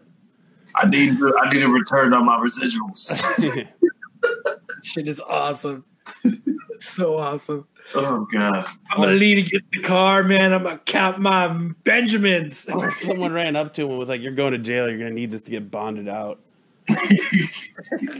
If you pass that on to me, I will bond you out. Don't even worry about it. Just wait for me, okay? Oh, God. Dude, that's awesome. Fucking Texas Ranger, bitch.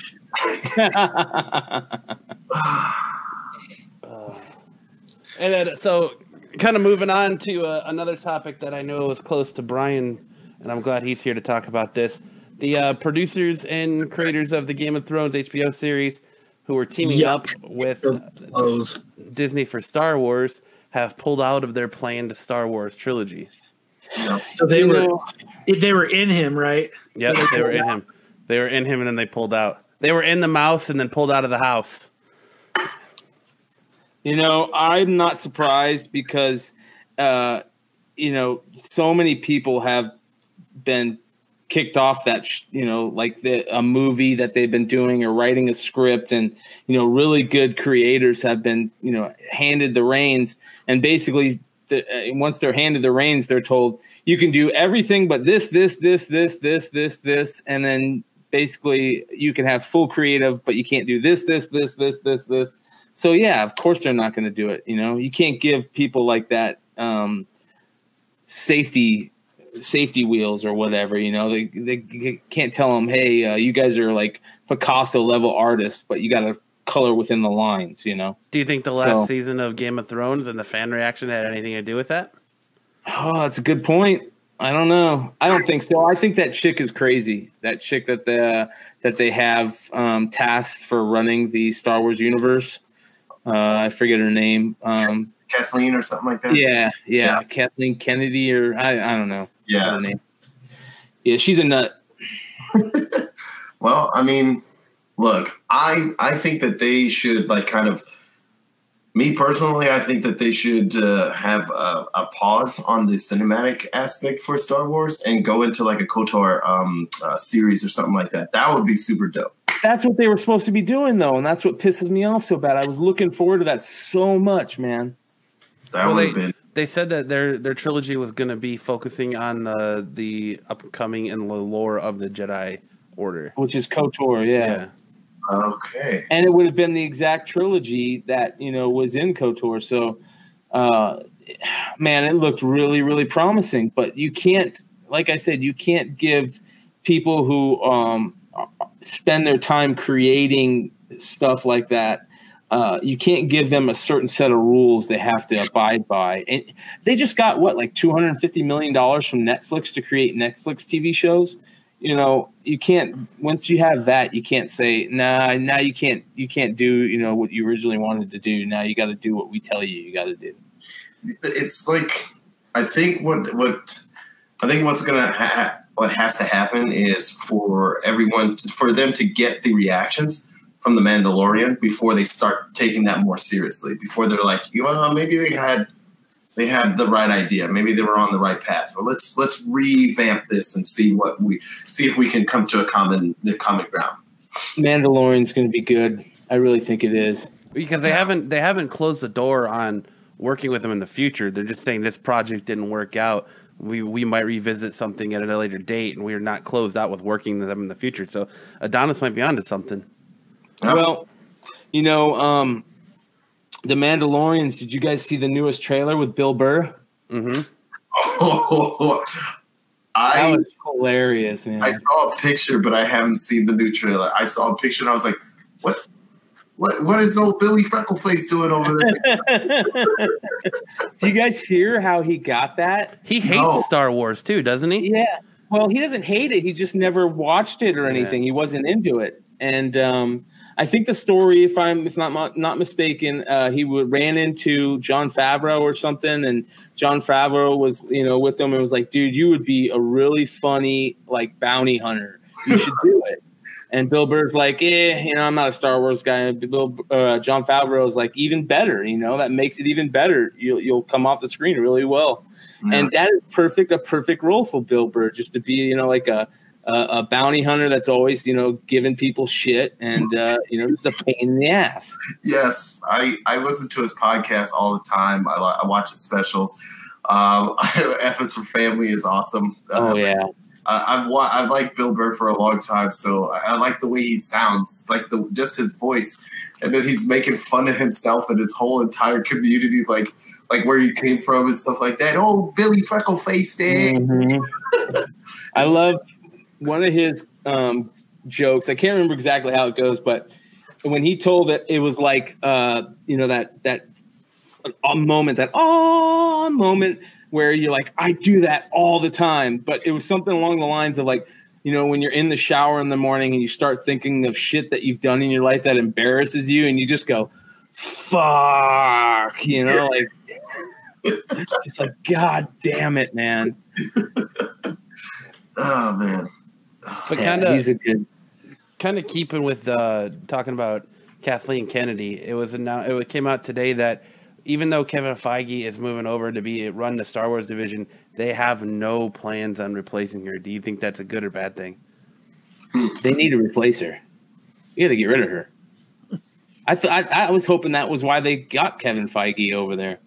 But do you think that he would actually change the game? Like, do you think he would really change the game if she's not a part of this and it's just basically his umbrella? If you listen to the insiders, one of the things the insiders say is that Kathleen Kennedy is still stuck in like the old school.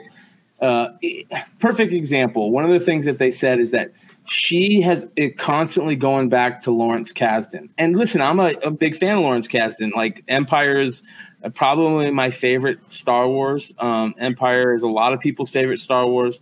And that was a Lawrence Kasdan, if I remember correctly. He did a big part of the writing on that. And didn't he direct that also? I'm not 100% sure, but he had a big part in that. And she is always going back to Lawrence Kasdan and asking him, like, is this okay? Is this okay? And listen, that guy he's old. Like, breathe some new blood in this series. Like, that was the whole thing. We were excited about, the Skywalker saga ending. And did you see, I don't know if it's real or if it's a fake. I think it's fake. It's a fake trailer about Obi-Wan Kenobi. Did you guys see that, or is that real? I didn't see that. It's like a fan-made trailer where he's walking in the desert and he's trying to search out Qui-Gon. But like, do shit like that. If you want to play on the old saga stuff, do cool shit like that. Do the Mandalorian stuff, and do the different stories. But you got to breathe some new blood into this. You got to. There's a lot of really good. Young, talented writers that could do some cool stuff. And there's a lot of backstory that they can build off of. The comics, the novels, the video games. Yep. There's so many books out there that like my friend introduced me to a lot of them. And then I kind of named Corbin. No, this is BC before Corbin. Okay.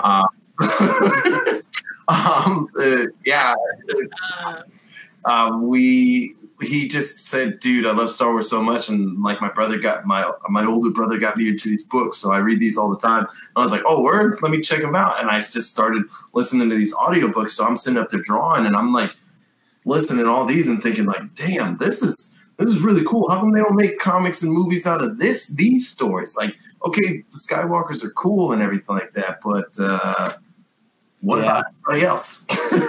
I remember the first book I read that grabbed me into that world was Shadows of the Empire. When Shadows of the Empire, the novel, came out, I'm surprised they haven't done more stuff based on those characters and that time period. Like, there's so much they can do.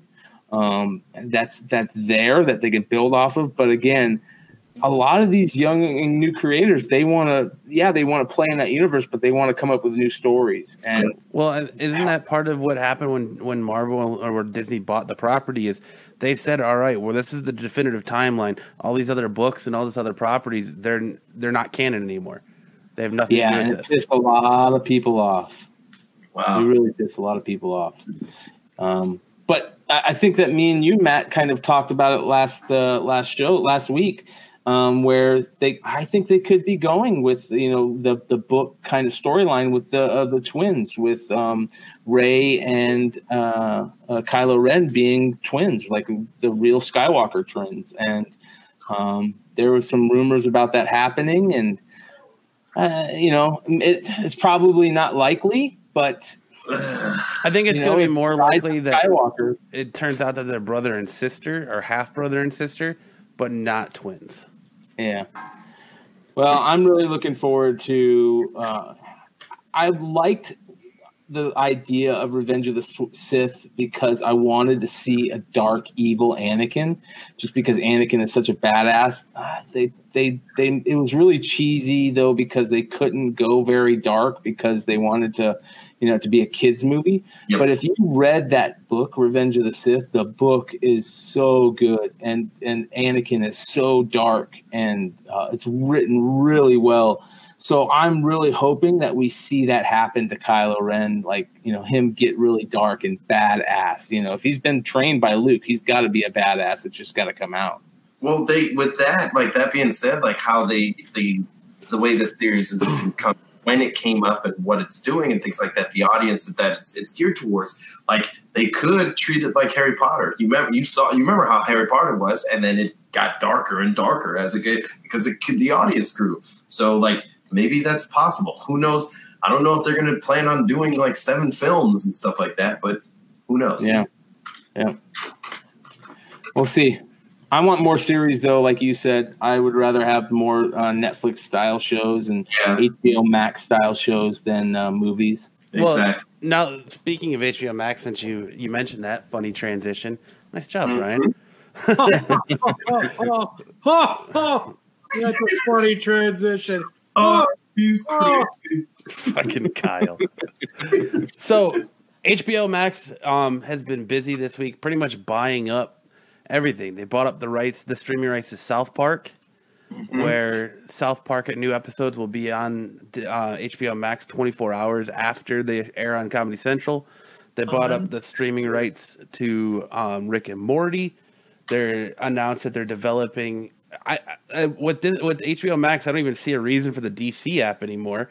They announced that they're making a Green Lantern TV show for HBO Max. They haven't said Hal Jordan or Jonathan Stewart yet, but talking about making a Green Lantern show for it. Elizabeth Banks is producing a DC superhero high school comedy for HBO Max. So, I mean, between Disney Plus and HBO Max, what damage do you think it's going to do to like Netflix and Hulu? And I think Netflix is still going to be very relevant because we're still going to want to watch those types of movies and things like that. And Netflix has built their own audience and things like that with the shows that they do have right now. That being said, it's going to be once these new streaming venues come out, it's going to be Netflix. You're gonna see it. Netflix and Hulu, they're going to have a drop in traffic and things like that. But that's not going to be forever. I don't believe it's going to be forever because Netflix has too much power. Netflix is too ingrained in our mind. I mean, like Netflix and chill. Once you become a meme on Twitter, you're basically in everybody's soul. Like Hulu and Hump. It's like Uber. It's like Apple. It's like Uber. It's like that's what you think of. Yeah, whenever you make that name. Exactly. They are the action now. That company is the action. Well, so they're not going anywhere. Kyle and I were talking about it earlier this week. It's almost like we wouldn't be surprised if in the next 4 or 5 years, cable and satellite are non-existent and everything is streaming and everything, because every company has their own streaming app now. So, but you're going to have to subscribe to everyone's app, or maybe Hulu might have shows from everyone's app on there, but everything's going to be a la carte app based, and you're not going to have TV like we know it. Well, if Comcast, Cox, whoever is smart, then they're not going to be cable anymore. They're going to be the hubs to holster all of these things. So basically, they're going to be the new Rokus, and they're going to be the like, hey, if you buy this package, we come with these apps already, installed in this, and there you go. And then you can add whatever you want. They're basically going to be WordPress. Well, and I say, what's the point of the DC streaming app anymore when the new season of Doom Patrol is going to air simultaneously on both? The next season of Titans is going to be on both. Like, there's really no reason to even buy the DC streaming app anymore. It's just going to fade away. Between HBO Max and Disney Plus, your bases are covered. Pretty much, I was actually really into Swamp Thing, and when they said that it was canceled, I was pissed because I was like, okay, what is it? Why am I even here? Like, this was actually getting good, and I'm on episode 3. You know what I'm saying? Why would you do this? Like, are you going to bring it back? Like, what's the deal? Like, are you going to bring this back somewhere else? Like, what's up? Like, why am I even here? And Doom Patrol was cool. I liked Doom Patrol. I really did. I really enjoyed it. But now, like you're saying, like, what's the point? All these other places are going to be there. And I'm like, when it comes to HBO, like, I don't have any, like, I wonder if they're going to keep going with this show because it's HBO. HBO can do whatever they want to do. Right. You know, HBO is like Netflix. When you think of cable and movies, you think of HBO. I remember sitting up there waiting until my parents went to bed to wake up and go back to HBO and Cinemax. So, all blurry and was that a nipple? Was that a boob? I think it was a boob. Exactly. But what people I think are missed too is that they're not so silently doing it, but the big three all have streaming networks now. You got Disney Plus for Marvel, HBO Max and DC Universe for DC, and then don't forget Netflix. They own a bunch of Image properties. They bought all of Millar's catalog, so they're going to be producing. Hulu has Robert Kirkman. Yeah, no, I thought it was Amazon. Is it Amazon? Bound. So it's they're all jockeying for these properties. So yeah, and the amount of celebration that Amazon got from The Boys. I mean, oh yeah, mm-hmm. They're like, hey, now we're here to play. Let's see how much fun we can have. Everybody has these things, and that's why I think when it comes to what Martin was saying before, like how hard it is for these independent publishers to get into the game, like there's so many ideas out there, so many different perspectives that like whenever you see a story that you like in any way, shape, or form, you're like, man, I really like this art, I really like this writing, and it's not in everybody's faces, and they're not being force fed this storyline. Like, grab that junk because you have no idea when that could be like the next big series. You know what I'm saying? Like, it could be the next big movie. All these people are making these things out here. Who knows when this is gonna phase out? But I think we should definitely pay attention more to these side stories. And the other thing we've always kind of talked about too, not only on the show but just in the fandom in general, is when does the bottom fall out of all this? When does it become oversaturated, and when does enough become enough? And you have Marvel Studios saying they're dedicated to putting out 4 Marvel movies a year now. Moving forward, and now you're gonna have all the Marvel TV shows. You're gonna have the DC TV shows, and then whatever they're gonna do with the DC universe, film universe. And when is it gonna be the oversaturated where the bottom falls out of all of it? Yeah, I mean, look at all the movies that came from books. Like, look at how many movies Stephen King has just under his belt. You know what I'm saying? Like, all the stories, like, what is it? The Dark Tower is getting a series 2. Like, there's so many things that are happening. Like, as long as the medium exists, there's still going to be a need for it. So, well, they're taking his books and mashing them together and making books that have nothing to do with each other connect to each other. So, yeah. Oh man, I am excited for that Dr. Sleep though. I read that book and I was just like, man, this is pretty dope.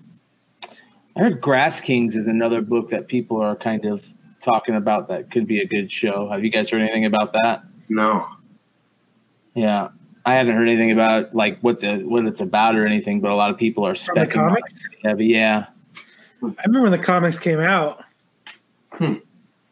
Jimmy was buying them up.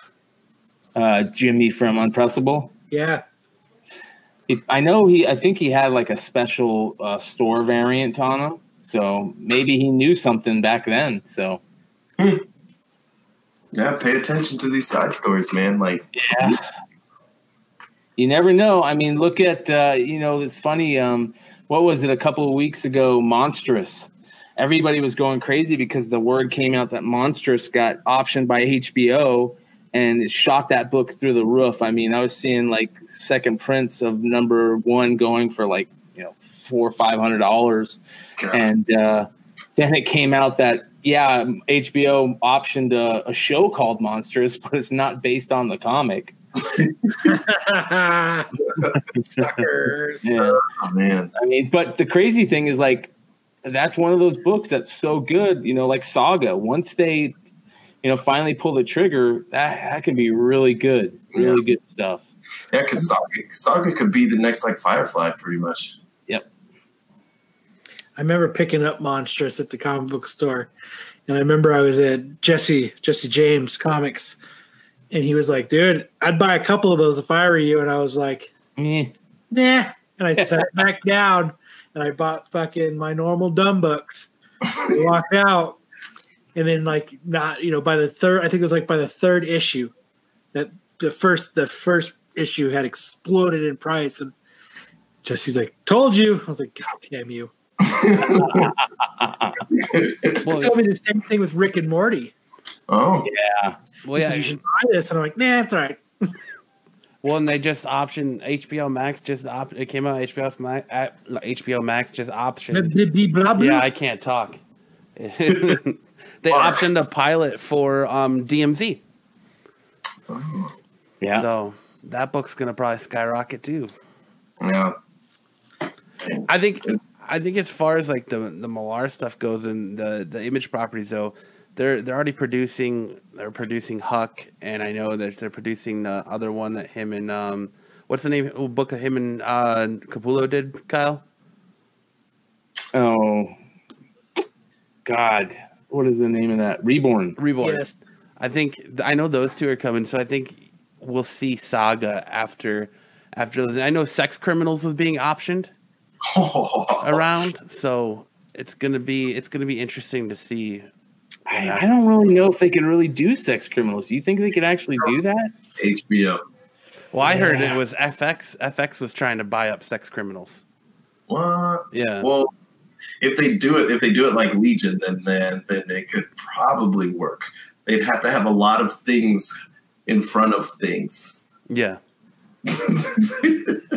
Yeah, for sure. I liked Legion.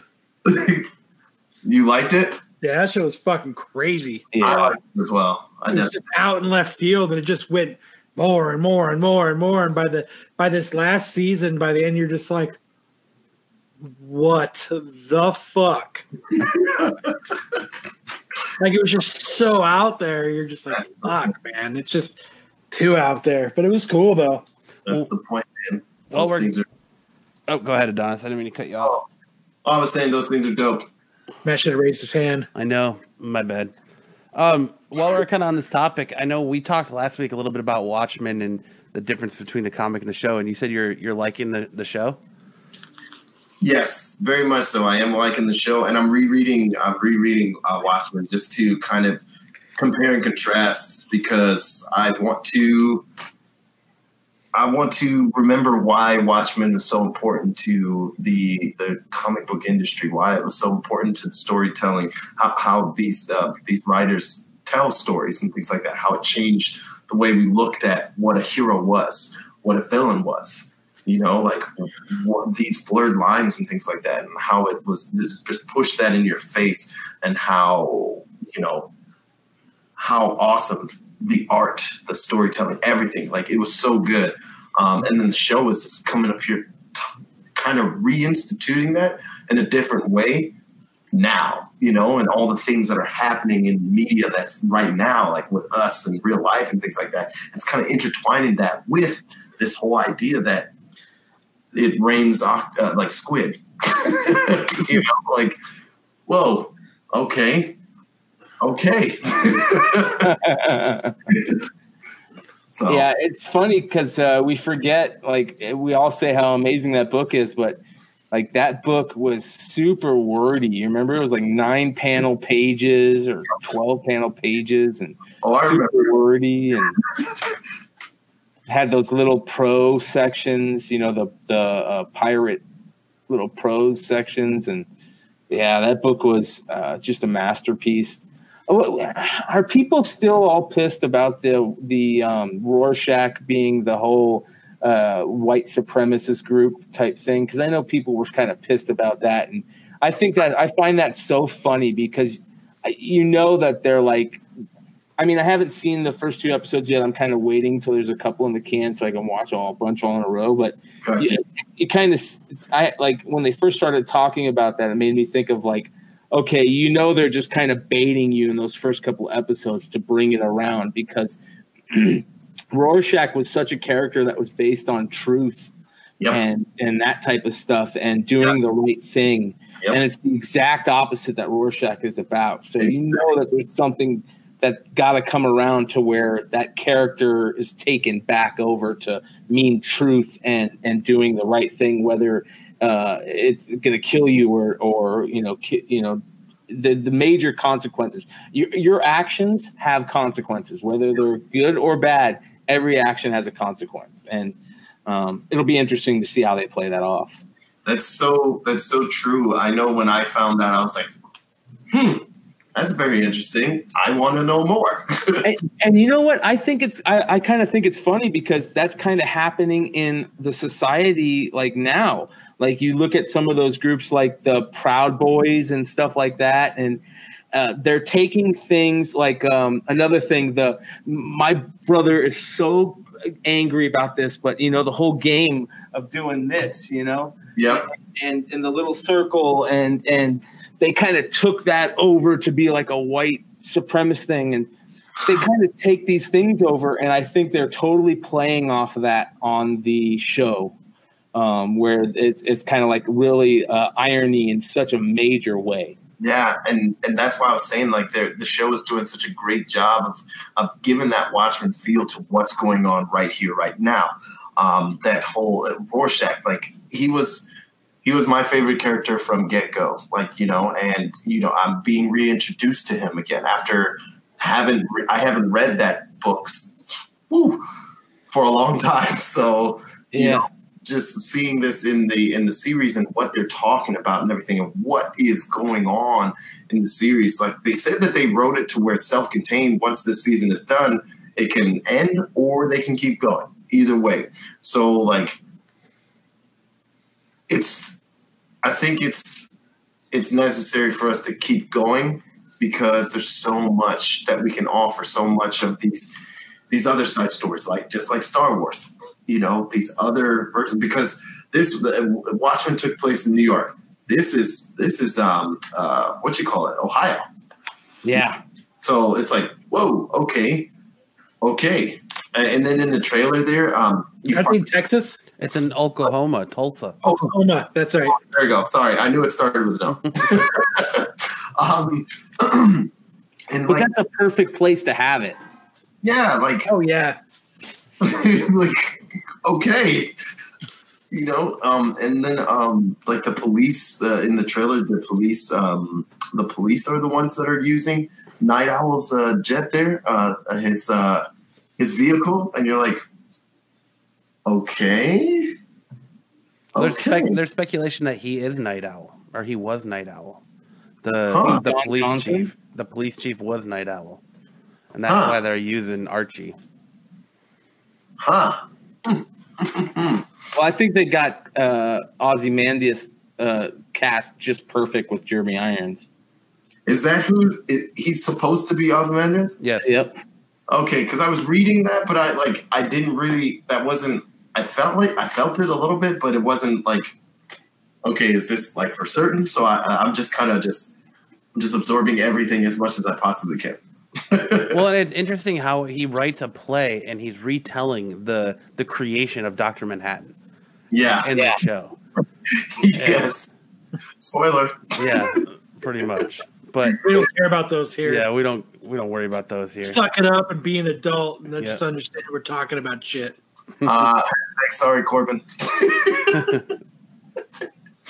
I was like, whoa. And then you find out, like, okay, there's more than one of these people. And I'm just like,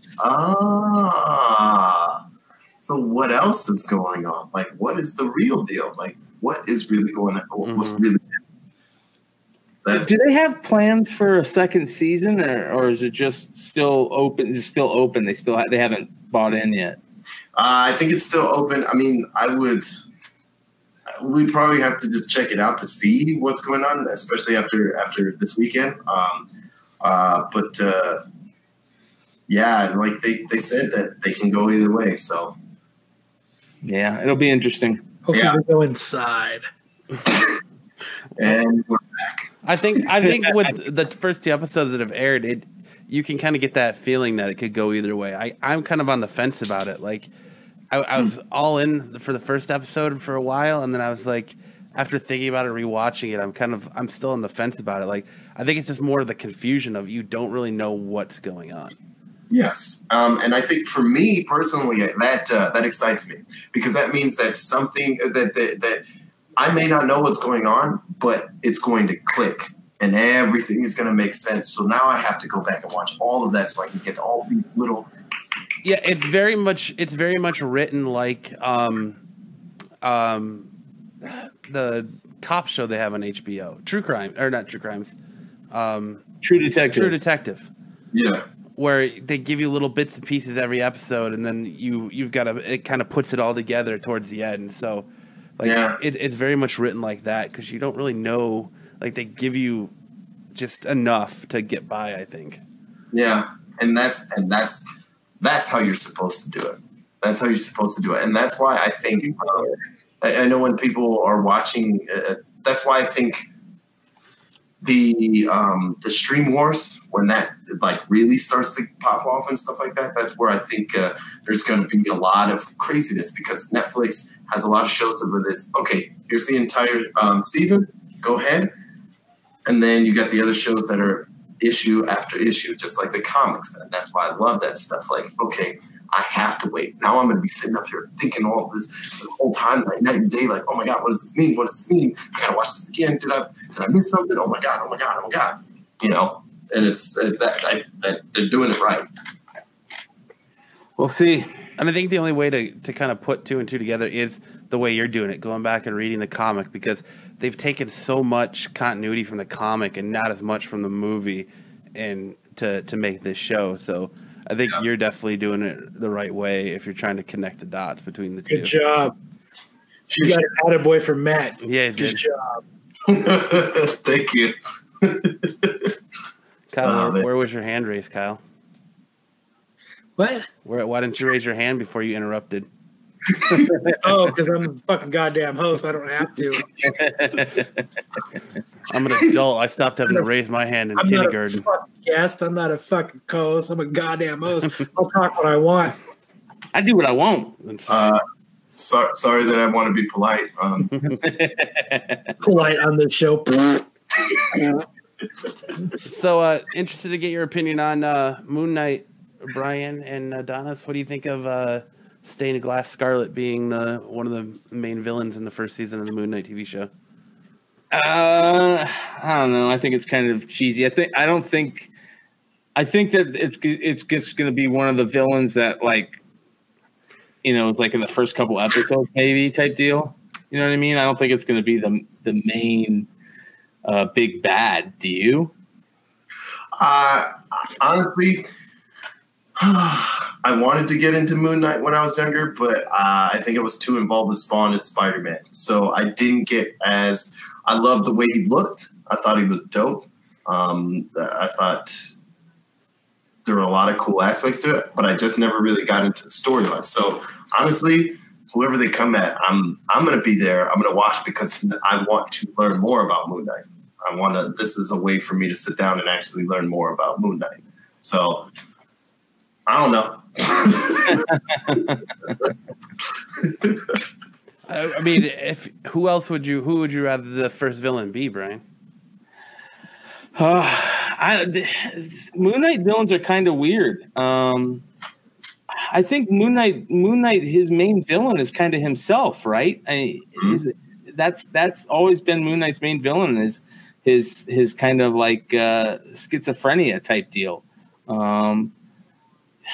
They could kind of do the more monster like stuff if they wanted to, I guess, but I don't know. Moon Knight doesn't really have very many crazy villains. I mean, I thought it would have been perfect to bring him into the Daredevil, New York, Punisher type universe. That would have been perfect. That they had it set up perfect for that. That would have been really awesome because then he could have been how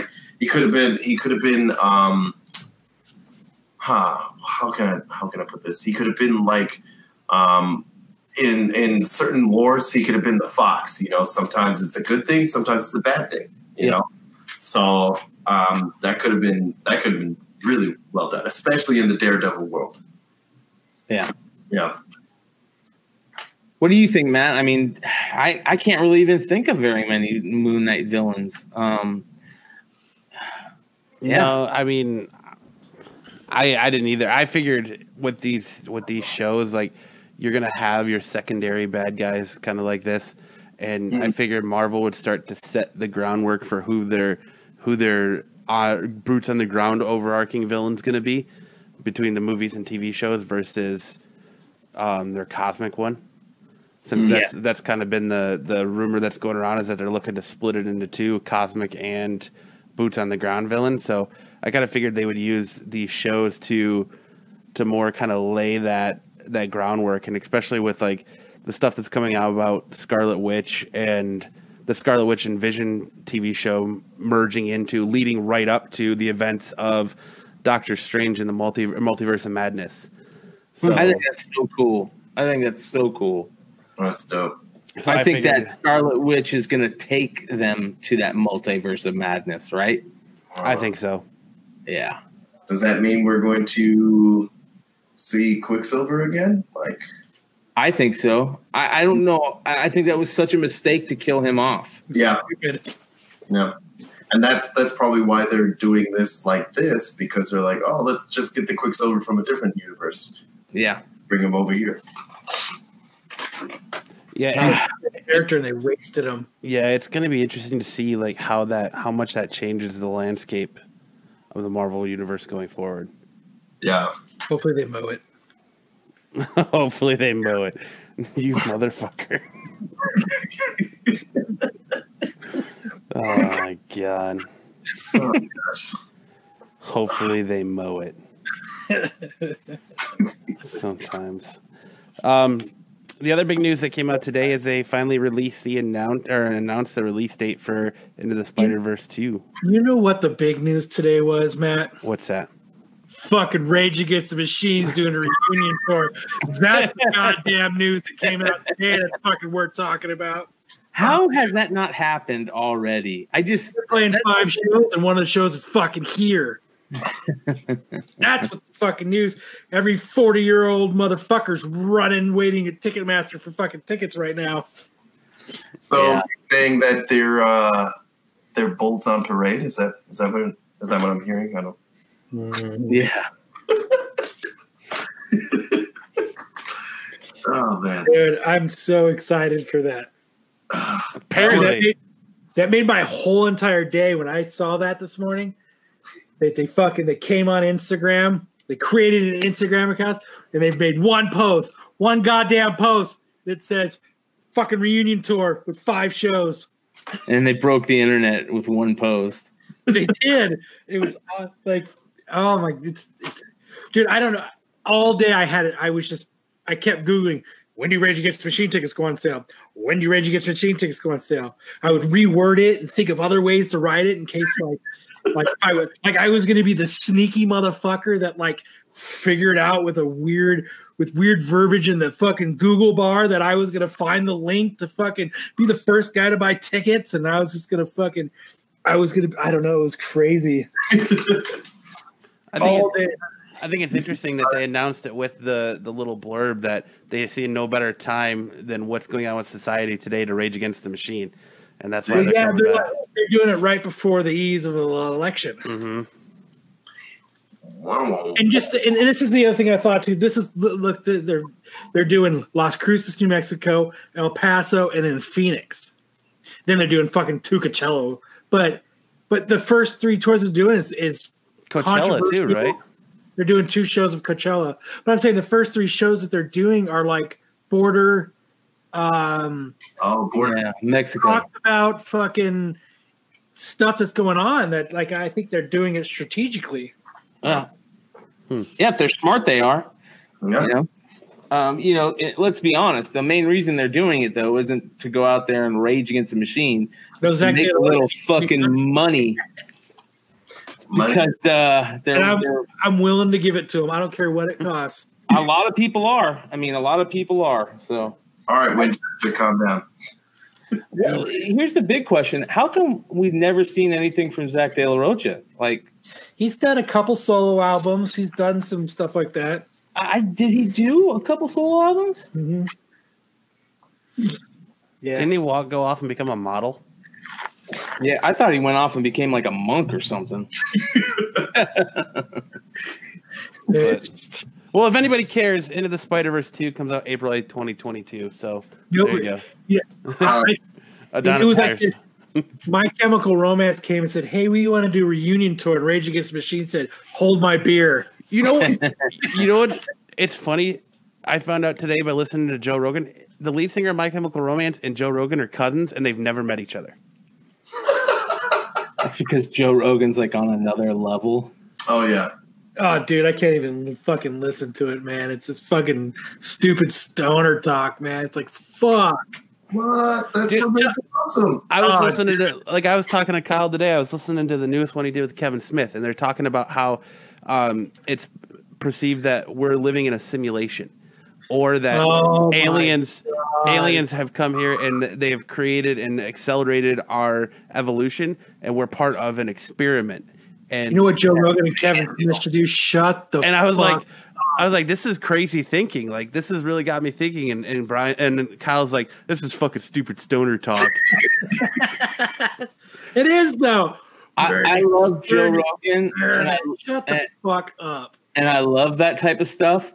But man, like he talks about it so much. Like I've heard it 1,000 times. Shut the fuck up. That's why I love Joe Rogan, man. I'll never say a bad word about Joe Rogan. For real.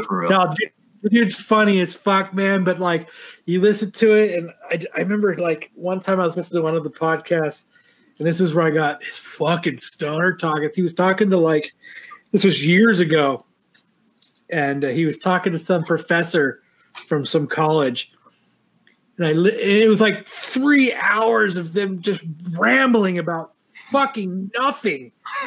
And I was like, and I'm just listening, and I'm like, this is the stupidest shit I've ever heard. Like, it was the same thing. It was same basis. It was just stupid stoner talk. What if we did this and it dove into this and it really meant that? Shut the fuck up, Joe Rogan. Just interview the dude, man. Like, we don't need to go on a psychedelic trip here. So you can be excited for Scarlet Witch's journey and Doctor Strange's journey into a multiverse, but you can't join Joe Rogan on his journey to his multiverse. I'm just a simpleton. That's what's wrong. Oh man, I'm open to look. I don't discriminate against multiverses. I mean, I'm open. Hey, you guys want to come over here and to my universe? Let's go. Let's talk about it. Hey man, I'm all about DMT, so I'm right there with you. I just found it interesting that when he was talking to Kevin Smith was talking about how Gerard Way is going to score Clerks 3, and then he's like, "We're cousins and we've never met each other." Yeah, like it's so weird. Yeah, that's the weirdest thing that happened on that episode. Well, I'm not going to go into the multiverse talk because I don't want to hear you talk about how it's just stoner talk again. I love whenever Kevin Smith is on with Rogan because you can tell like Kevin Smith is really interested in just talking with Joe Rogan. Yeah. Like he's like a big fan. He's like a kid in a candy store. So. Oh man, we're like an experiment for aliens. They're like doing stuff, and we're like doing stuff. Well, the cool thing is Rogan is on his sober October. Was on a sober October, so it doesn't mean he doesn't stop thinking like a stoner. Well, right, but just because he hasn't, and it's November. Well, this episode was a few days ago, so so basically their thought process is that we're in the Stephen King book. Was it Under the Glass or something like that, where the shield is over that town and it just keeps shrinking? Just a TV show for aliens. Yeah, we're basically an ant farm. Yeah. Man. We're like one of the marbles of the aliens, and they're playing each other. Men in Black. Shut. Yeah. We're I just, just watched it the we're all other just day. part of a cosmic chess game, huh, Kyle? Ugh. Dude, like, they're just using us to they're writing a book. We're their pawns, and like, that's all it is. Shut the fuck up. No fucking aliens controlling us, goddamn it. We're on a goddamn simulation. This isn't the Matrix. Shut the fuck up. Could be like the Terminator, where you already live in a world controlled by robots and you're just in a simulation. We're a goddamn simulation. So Donald Trump was sent back to help us out. Is that what it was? Well, like they got into it, dude. They were talking about how like when you go to sleep at night, they like reboot the simulation. So like the next day, like when you dream and your yesterday was just like memories from that last simulation. It's fucking weird how deep they got into it. Huh. Fucking stupid. Because you know what I had a dream the other night? I'll tell you the dream I had the other night. Okay. So at my old job, I was wiring a house. And inside the house that I was wiring, I don't even wire houses. I work inside somewhere now. I was wiring a house with my old dude I used to work with who was bragging that he was an IT guy. And the other guy who's just a random dude that I worked with a long time ago, he's just there helping. I go to wire the master bedroom, and it's a framed house, and there's taxidermy animals in there. So you're telling me that's part of my simulation? Yep. Get the fuck out of here. That was my reset in my simulation from yesterday. Mm-hmm. That's what I really did fucking yesterday. That's right. Yes.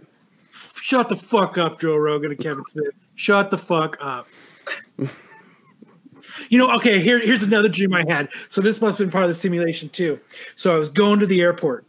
So I was being driven to the airport. I go to the airport, right? You were Ubering or lifting? My aunt was driving me. Oh, okay. So I get to the airport. I walk to the airport. We're walking through. I'm walking to my gate. I walk through the gate, and I'm at somebody's garage, like a auto mechanic garage. Mm-hmm.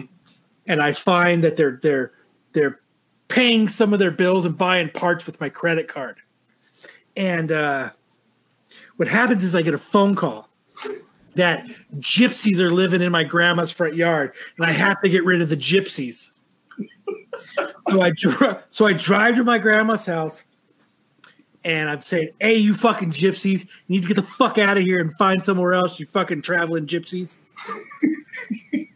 And I was like, and they're like, "No, we don't want to leave." And I was like, He just finds every word to describe what a gypsy is to insult them. and so what happens is I talk to the neighbor. I say, "Hey, I need your AR." And the guy walks out with an AR. Which one do you want? Do you want the one right in my hand, or do you want the one in my left hand? And I go, I want that one. Is this So like I a say, red pill, blue pill situation? No. So I pull out the AR and I aim it at the fucking gypsies, goddamn gypsies. And they won't leave, so I shoot one in the leg. I'm fucking serious. Get the fuck out of here. God damn it, gypsies, get out of here. And so I then they won't quite fucking leave. And I shoot another one in the arm, and they're like, all right, we'll leave.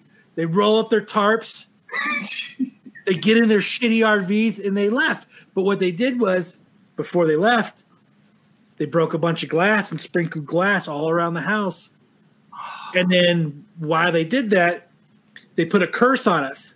So then I had to walk around and fucking sweep up glass and uncurse the house.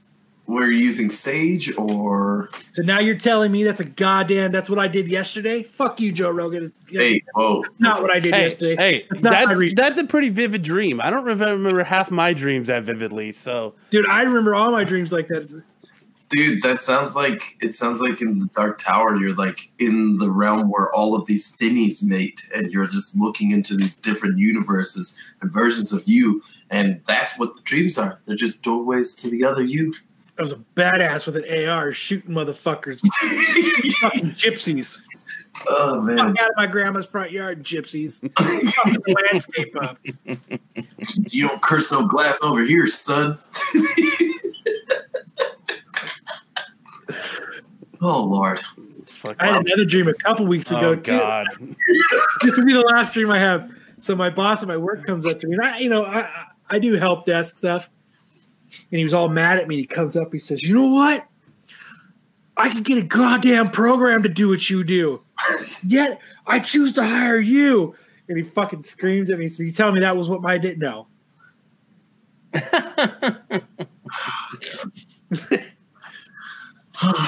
Well, No, I'm not buying into that fucking stoner talk.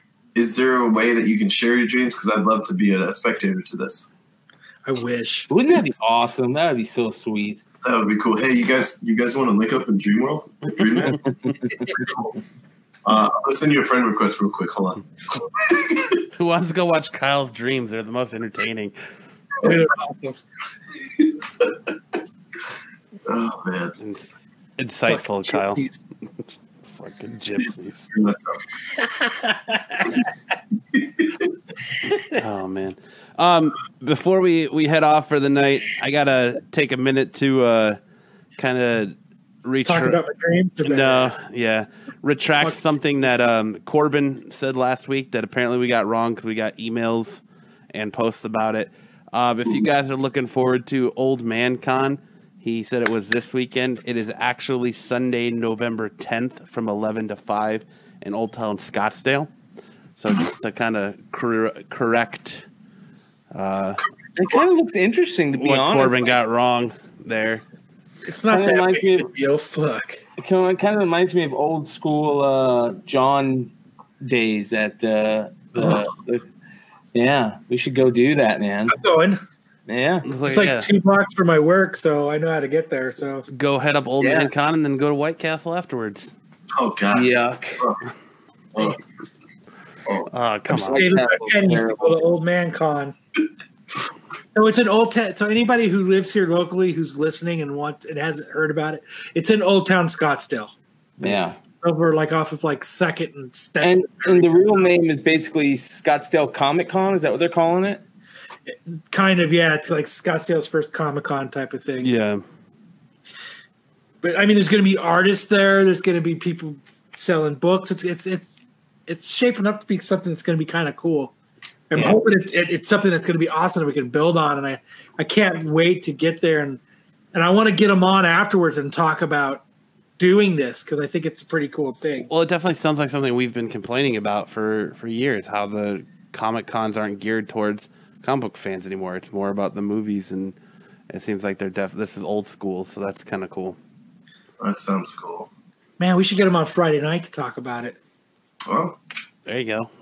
Hey, they say they're fans of the show and that we should stop into their store. I'm calling you out right They now. own Fantastic World of Comics in Scottsdale, so all right. there you go.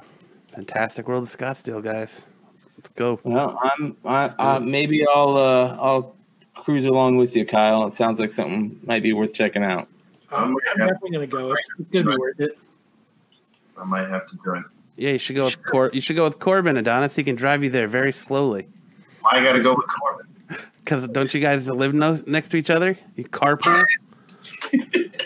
Corbin lives so far away, and then he has some troubles with his van. It's well, because like when we talk about it with Corbin, he's like, "Oh yeah, me and Adonis live close to each other," and that's why I thought you guys carpool. Well, if you live out on the east side of the valley here, everybody's next to each other out there. Yeah. Dude, he lives. I remember he would tell me, like, giving me directions to drop to his house. He's just like, "Oh, it's just right over here." And like 7 lights later, okay. So after this, you're gonna make a right. And I was just like, okay. And then you're gonna go down for a little bit. I'm like, what's a little bit? He's like, I don't know, maybe 10 minutes. It's all right. I'm like, dude, Perfect directions. It was funny. It was really funny. Oh man. But you guys got anything else you want to talk about? Anything you want to bring up, Adonis, since you're the guest here tonight? Plug your shit. Yeah, plug your stuff. Adante and Instagram. It's weird that it's flip flopped. I know. I'm just like, hey, it's right there. Oh, hey, I did it right. It's right there. At Adantis on Instagram. Check me out. I'm posting stuff about things that I think is interesting. And my baby. That's pretty much it. I love comics and things like that. There's. You want to plug your podcast? Oh yeah. I don't know. Fucking too late. All right, fine. You lost. At comicplayground.com. Thanks. It's called, what is it called now? I know you guys changed the name. Yes, we changed the name, but I don't know. It's called Franking Out with Frank Caliendo and Frank's friends. Oh, Wow, that's a lot of Frankenfooting. Yeah. You got to get that search engine optimization going. hey, Frankity, Frank, Frankity, Frankity, Frank, Frankity, Frankity, Frank. No, but we are making some changes soon. So once that's all laid out and everything like that, then we'll let you guys know. So Cool. Very cool. Frankenfooters. Frankity, Frank, Frankity, Frank. gosh. Oh man. All you got to do is go in the mirror. And Maybe they Frank can. it'll show up for you. Yeah. Turn the lights off. Get a candle going. Real quick, I got a question. Did you guys talk about the Green Lantern craziness? Yes. Yeah. Okay. Touched on it. We mentioned that it's coming to HBO Max. Is there more you want to talk about with it? No, I'm just really stoked because I've been stucking on that Green Lantern stuff for a long time, man, and I'm ready to make some money. I've been buying for like the last year. I've been buying Green Lantern stuff. Right? I mean, look at this, dude. Oh. Dude, I have both of those books right there too. Well, here's the crazy thing. Like for those of you guys that might not know, like this is the book that people are kind of going crazy for right now for some reason.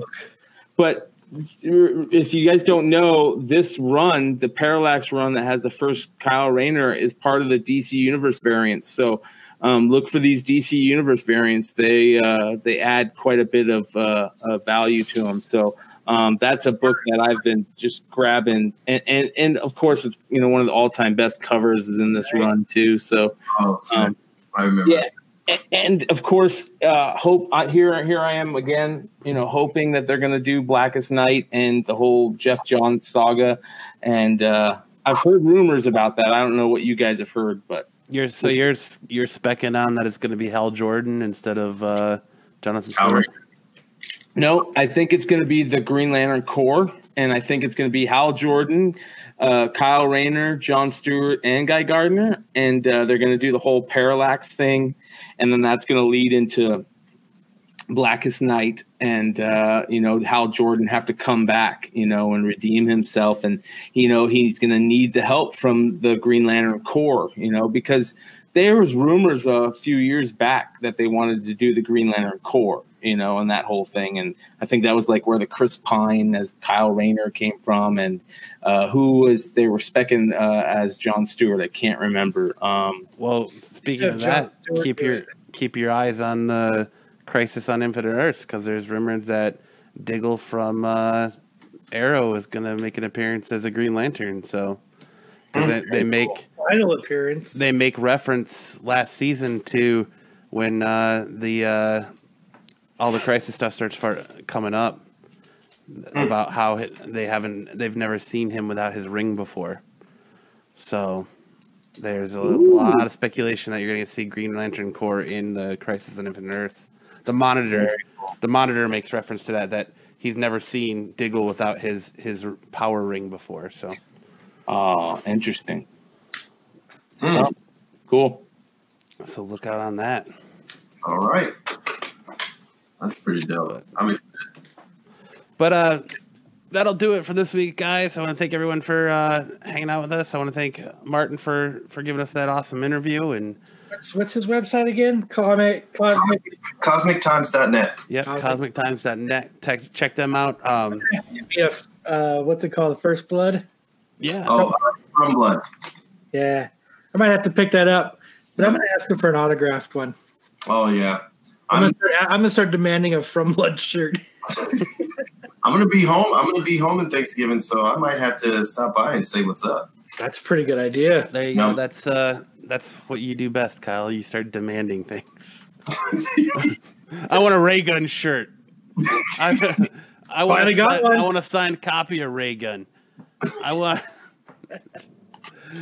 a shirt for every podcast I go on.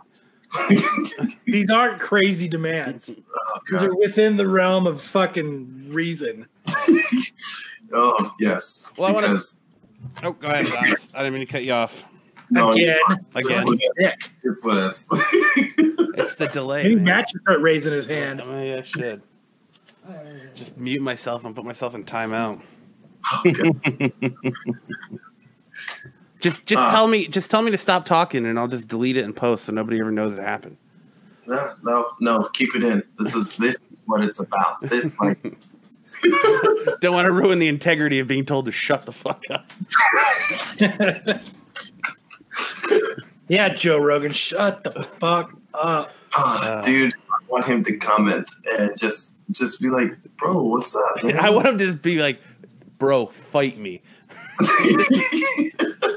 Dude, I'll fight Joe Rogan, dude. He wants you to fight him on an undercard in a UFC fight. He's just like, bro, fight me. I will fight Joe Rogan any day of the week. Joe Rogan I will wear my Absolute Geek podcast workout shorts with my Absolute Geek fucking boxing gloves and be like, what's up, bitch? I gotcha.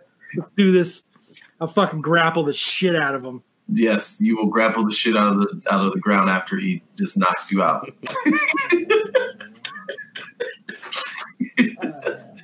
Grapple the shit out of him.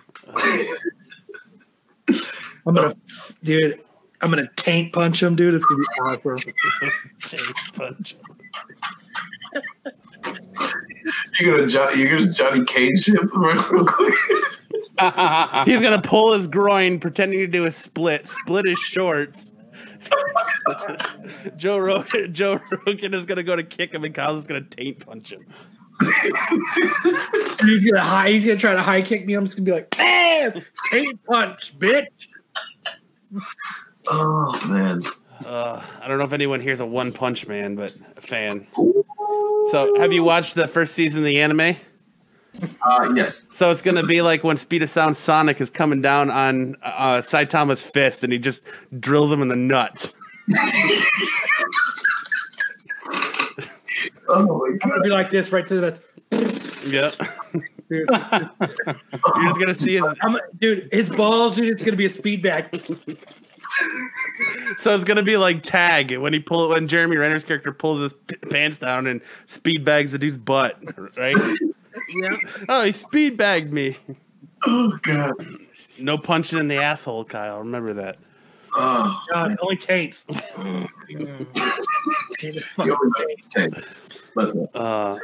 All right, guys. I want to thank everyone for tuning in tonight with us and having a good time. It was fun in chat as always. Thanks to Donis for filling in for us this week. We'll have to have you back on very soon. Anytime. Yeah, anytime. You have an open invite anytime you want to come on.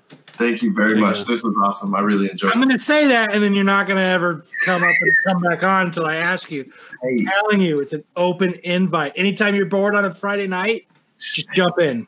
Hey, don't put that in the universe, man. Come on, man. I mean, you can't fucking come on the show. Anytime you want to talk comics, you know where on a Friday night, you know where to come. For sure, man. For sure. Damn right. Open invite. Definitely. Guys, if you had a good time tonight, let's make sure to hit that like button. If this is your first time here, make sure to hit that subscribe button. If you're listening to us on Monday's rebroadcast on any of your downloaded podcast applications, whatever. Right. I've got a Spotify. Yes, all the other dumbass podcasting fucking places you can listen. Okay, everybody, listen. Shut up, Matt. If we have 30 people in the chat next week, I'll give away one of my Spawn books from the Todd McFarlane signing. Oh. Free giveaway. Ooh. I will give one away. If there's 30 people in the chat, 30 people is. You might want to up that, my friend. No. I'm going to stay low because it's not going to. No, if we can get at least 30 people in the chat next week, that's the contest. I will give out one of the Spawn books that you could only get last weekend at that well, you can get them on eBay now, but I mean, for free, you're not going to get that shit anywhere except here. This is going to be the message I get tomorrow. Dude, I was fucking drunk. I cannot believe I agreed to give away one of my Spawn books. Yeah. Fuck that. I know what I'm doing. You do now. I am in complete control of what this is saying. Okay. We are not hereby. We don't justify any legal tip. Yes, man. I am willing to get. If there's 30 people in the chat, dude, I will fucking love to give somebody a $100 book. All right. Guaranteed. All right. It's done. It's out there. Let's see. So we're going to find out next motherfucking Friday. Ooh. Ain't got no job. Ain't got nothing to do. Oh. Okay. Well, that is my. So I don't know. I'm putting it out there. So all you people that listen all week, this might be your reason to fucking tune in to YouTube on Friday. Start sharing it with people. I'm not sharing a goddamn thing. Get all your friends. Sharing is caring. So. I'm not sharing a goddamn thing. I just shared enough. Those are my goddamn dreams. How much more can I share with you people? All right. Well, there you go. Before Kyle starts giving the shirt off his back and all the crazy. Not this shirt. Well, like Grizzle Geek says, time to start making some ghost accounts. No. It's gotta be whatever makes it. They have to be. Do they have to be subscribed? No. I just want to see where it says chat right here. I want to see fucking 30. That's it. It's not crazy. It's not crazy. You don't even have to subscribe. Nope. You could come in and once it hits 30, and I can give you the book, and then you can leave and listen for a minute and be out with a $100 book. Oh, so 30 people, 1 minute. Let's go. It's got to hit 30 people, and then I'll do a giveaway. But if it don't hit 30 people, you ain't doing shit. All right, everyone. Thanks. Thanks Adonis for filling in for us tonight. It was a pleasure. Again, open interview anytime, open invitation anytime. Guys, check out Old Man Con November 11th in Scottsdale if you're in the Phoenix area. Remember, next week, 30 people in chat. Kyle's going to give away a $100 book. So, dude, there it is. Who else does that? No one. So for who this, loved you like I do? Besides your mom, no one. Well, you just got a new subscriber because Mike Keys has just subscribed to us on YouTube. So it's starting already. So there you go. But for this week's episode of the Absolute Geek Podcast, I'm Matt. I'm Kyle. I'm Brian. I'm Adonis. And we'll see you guys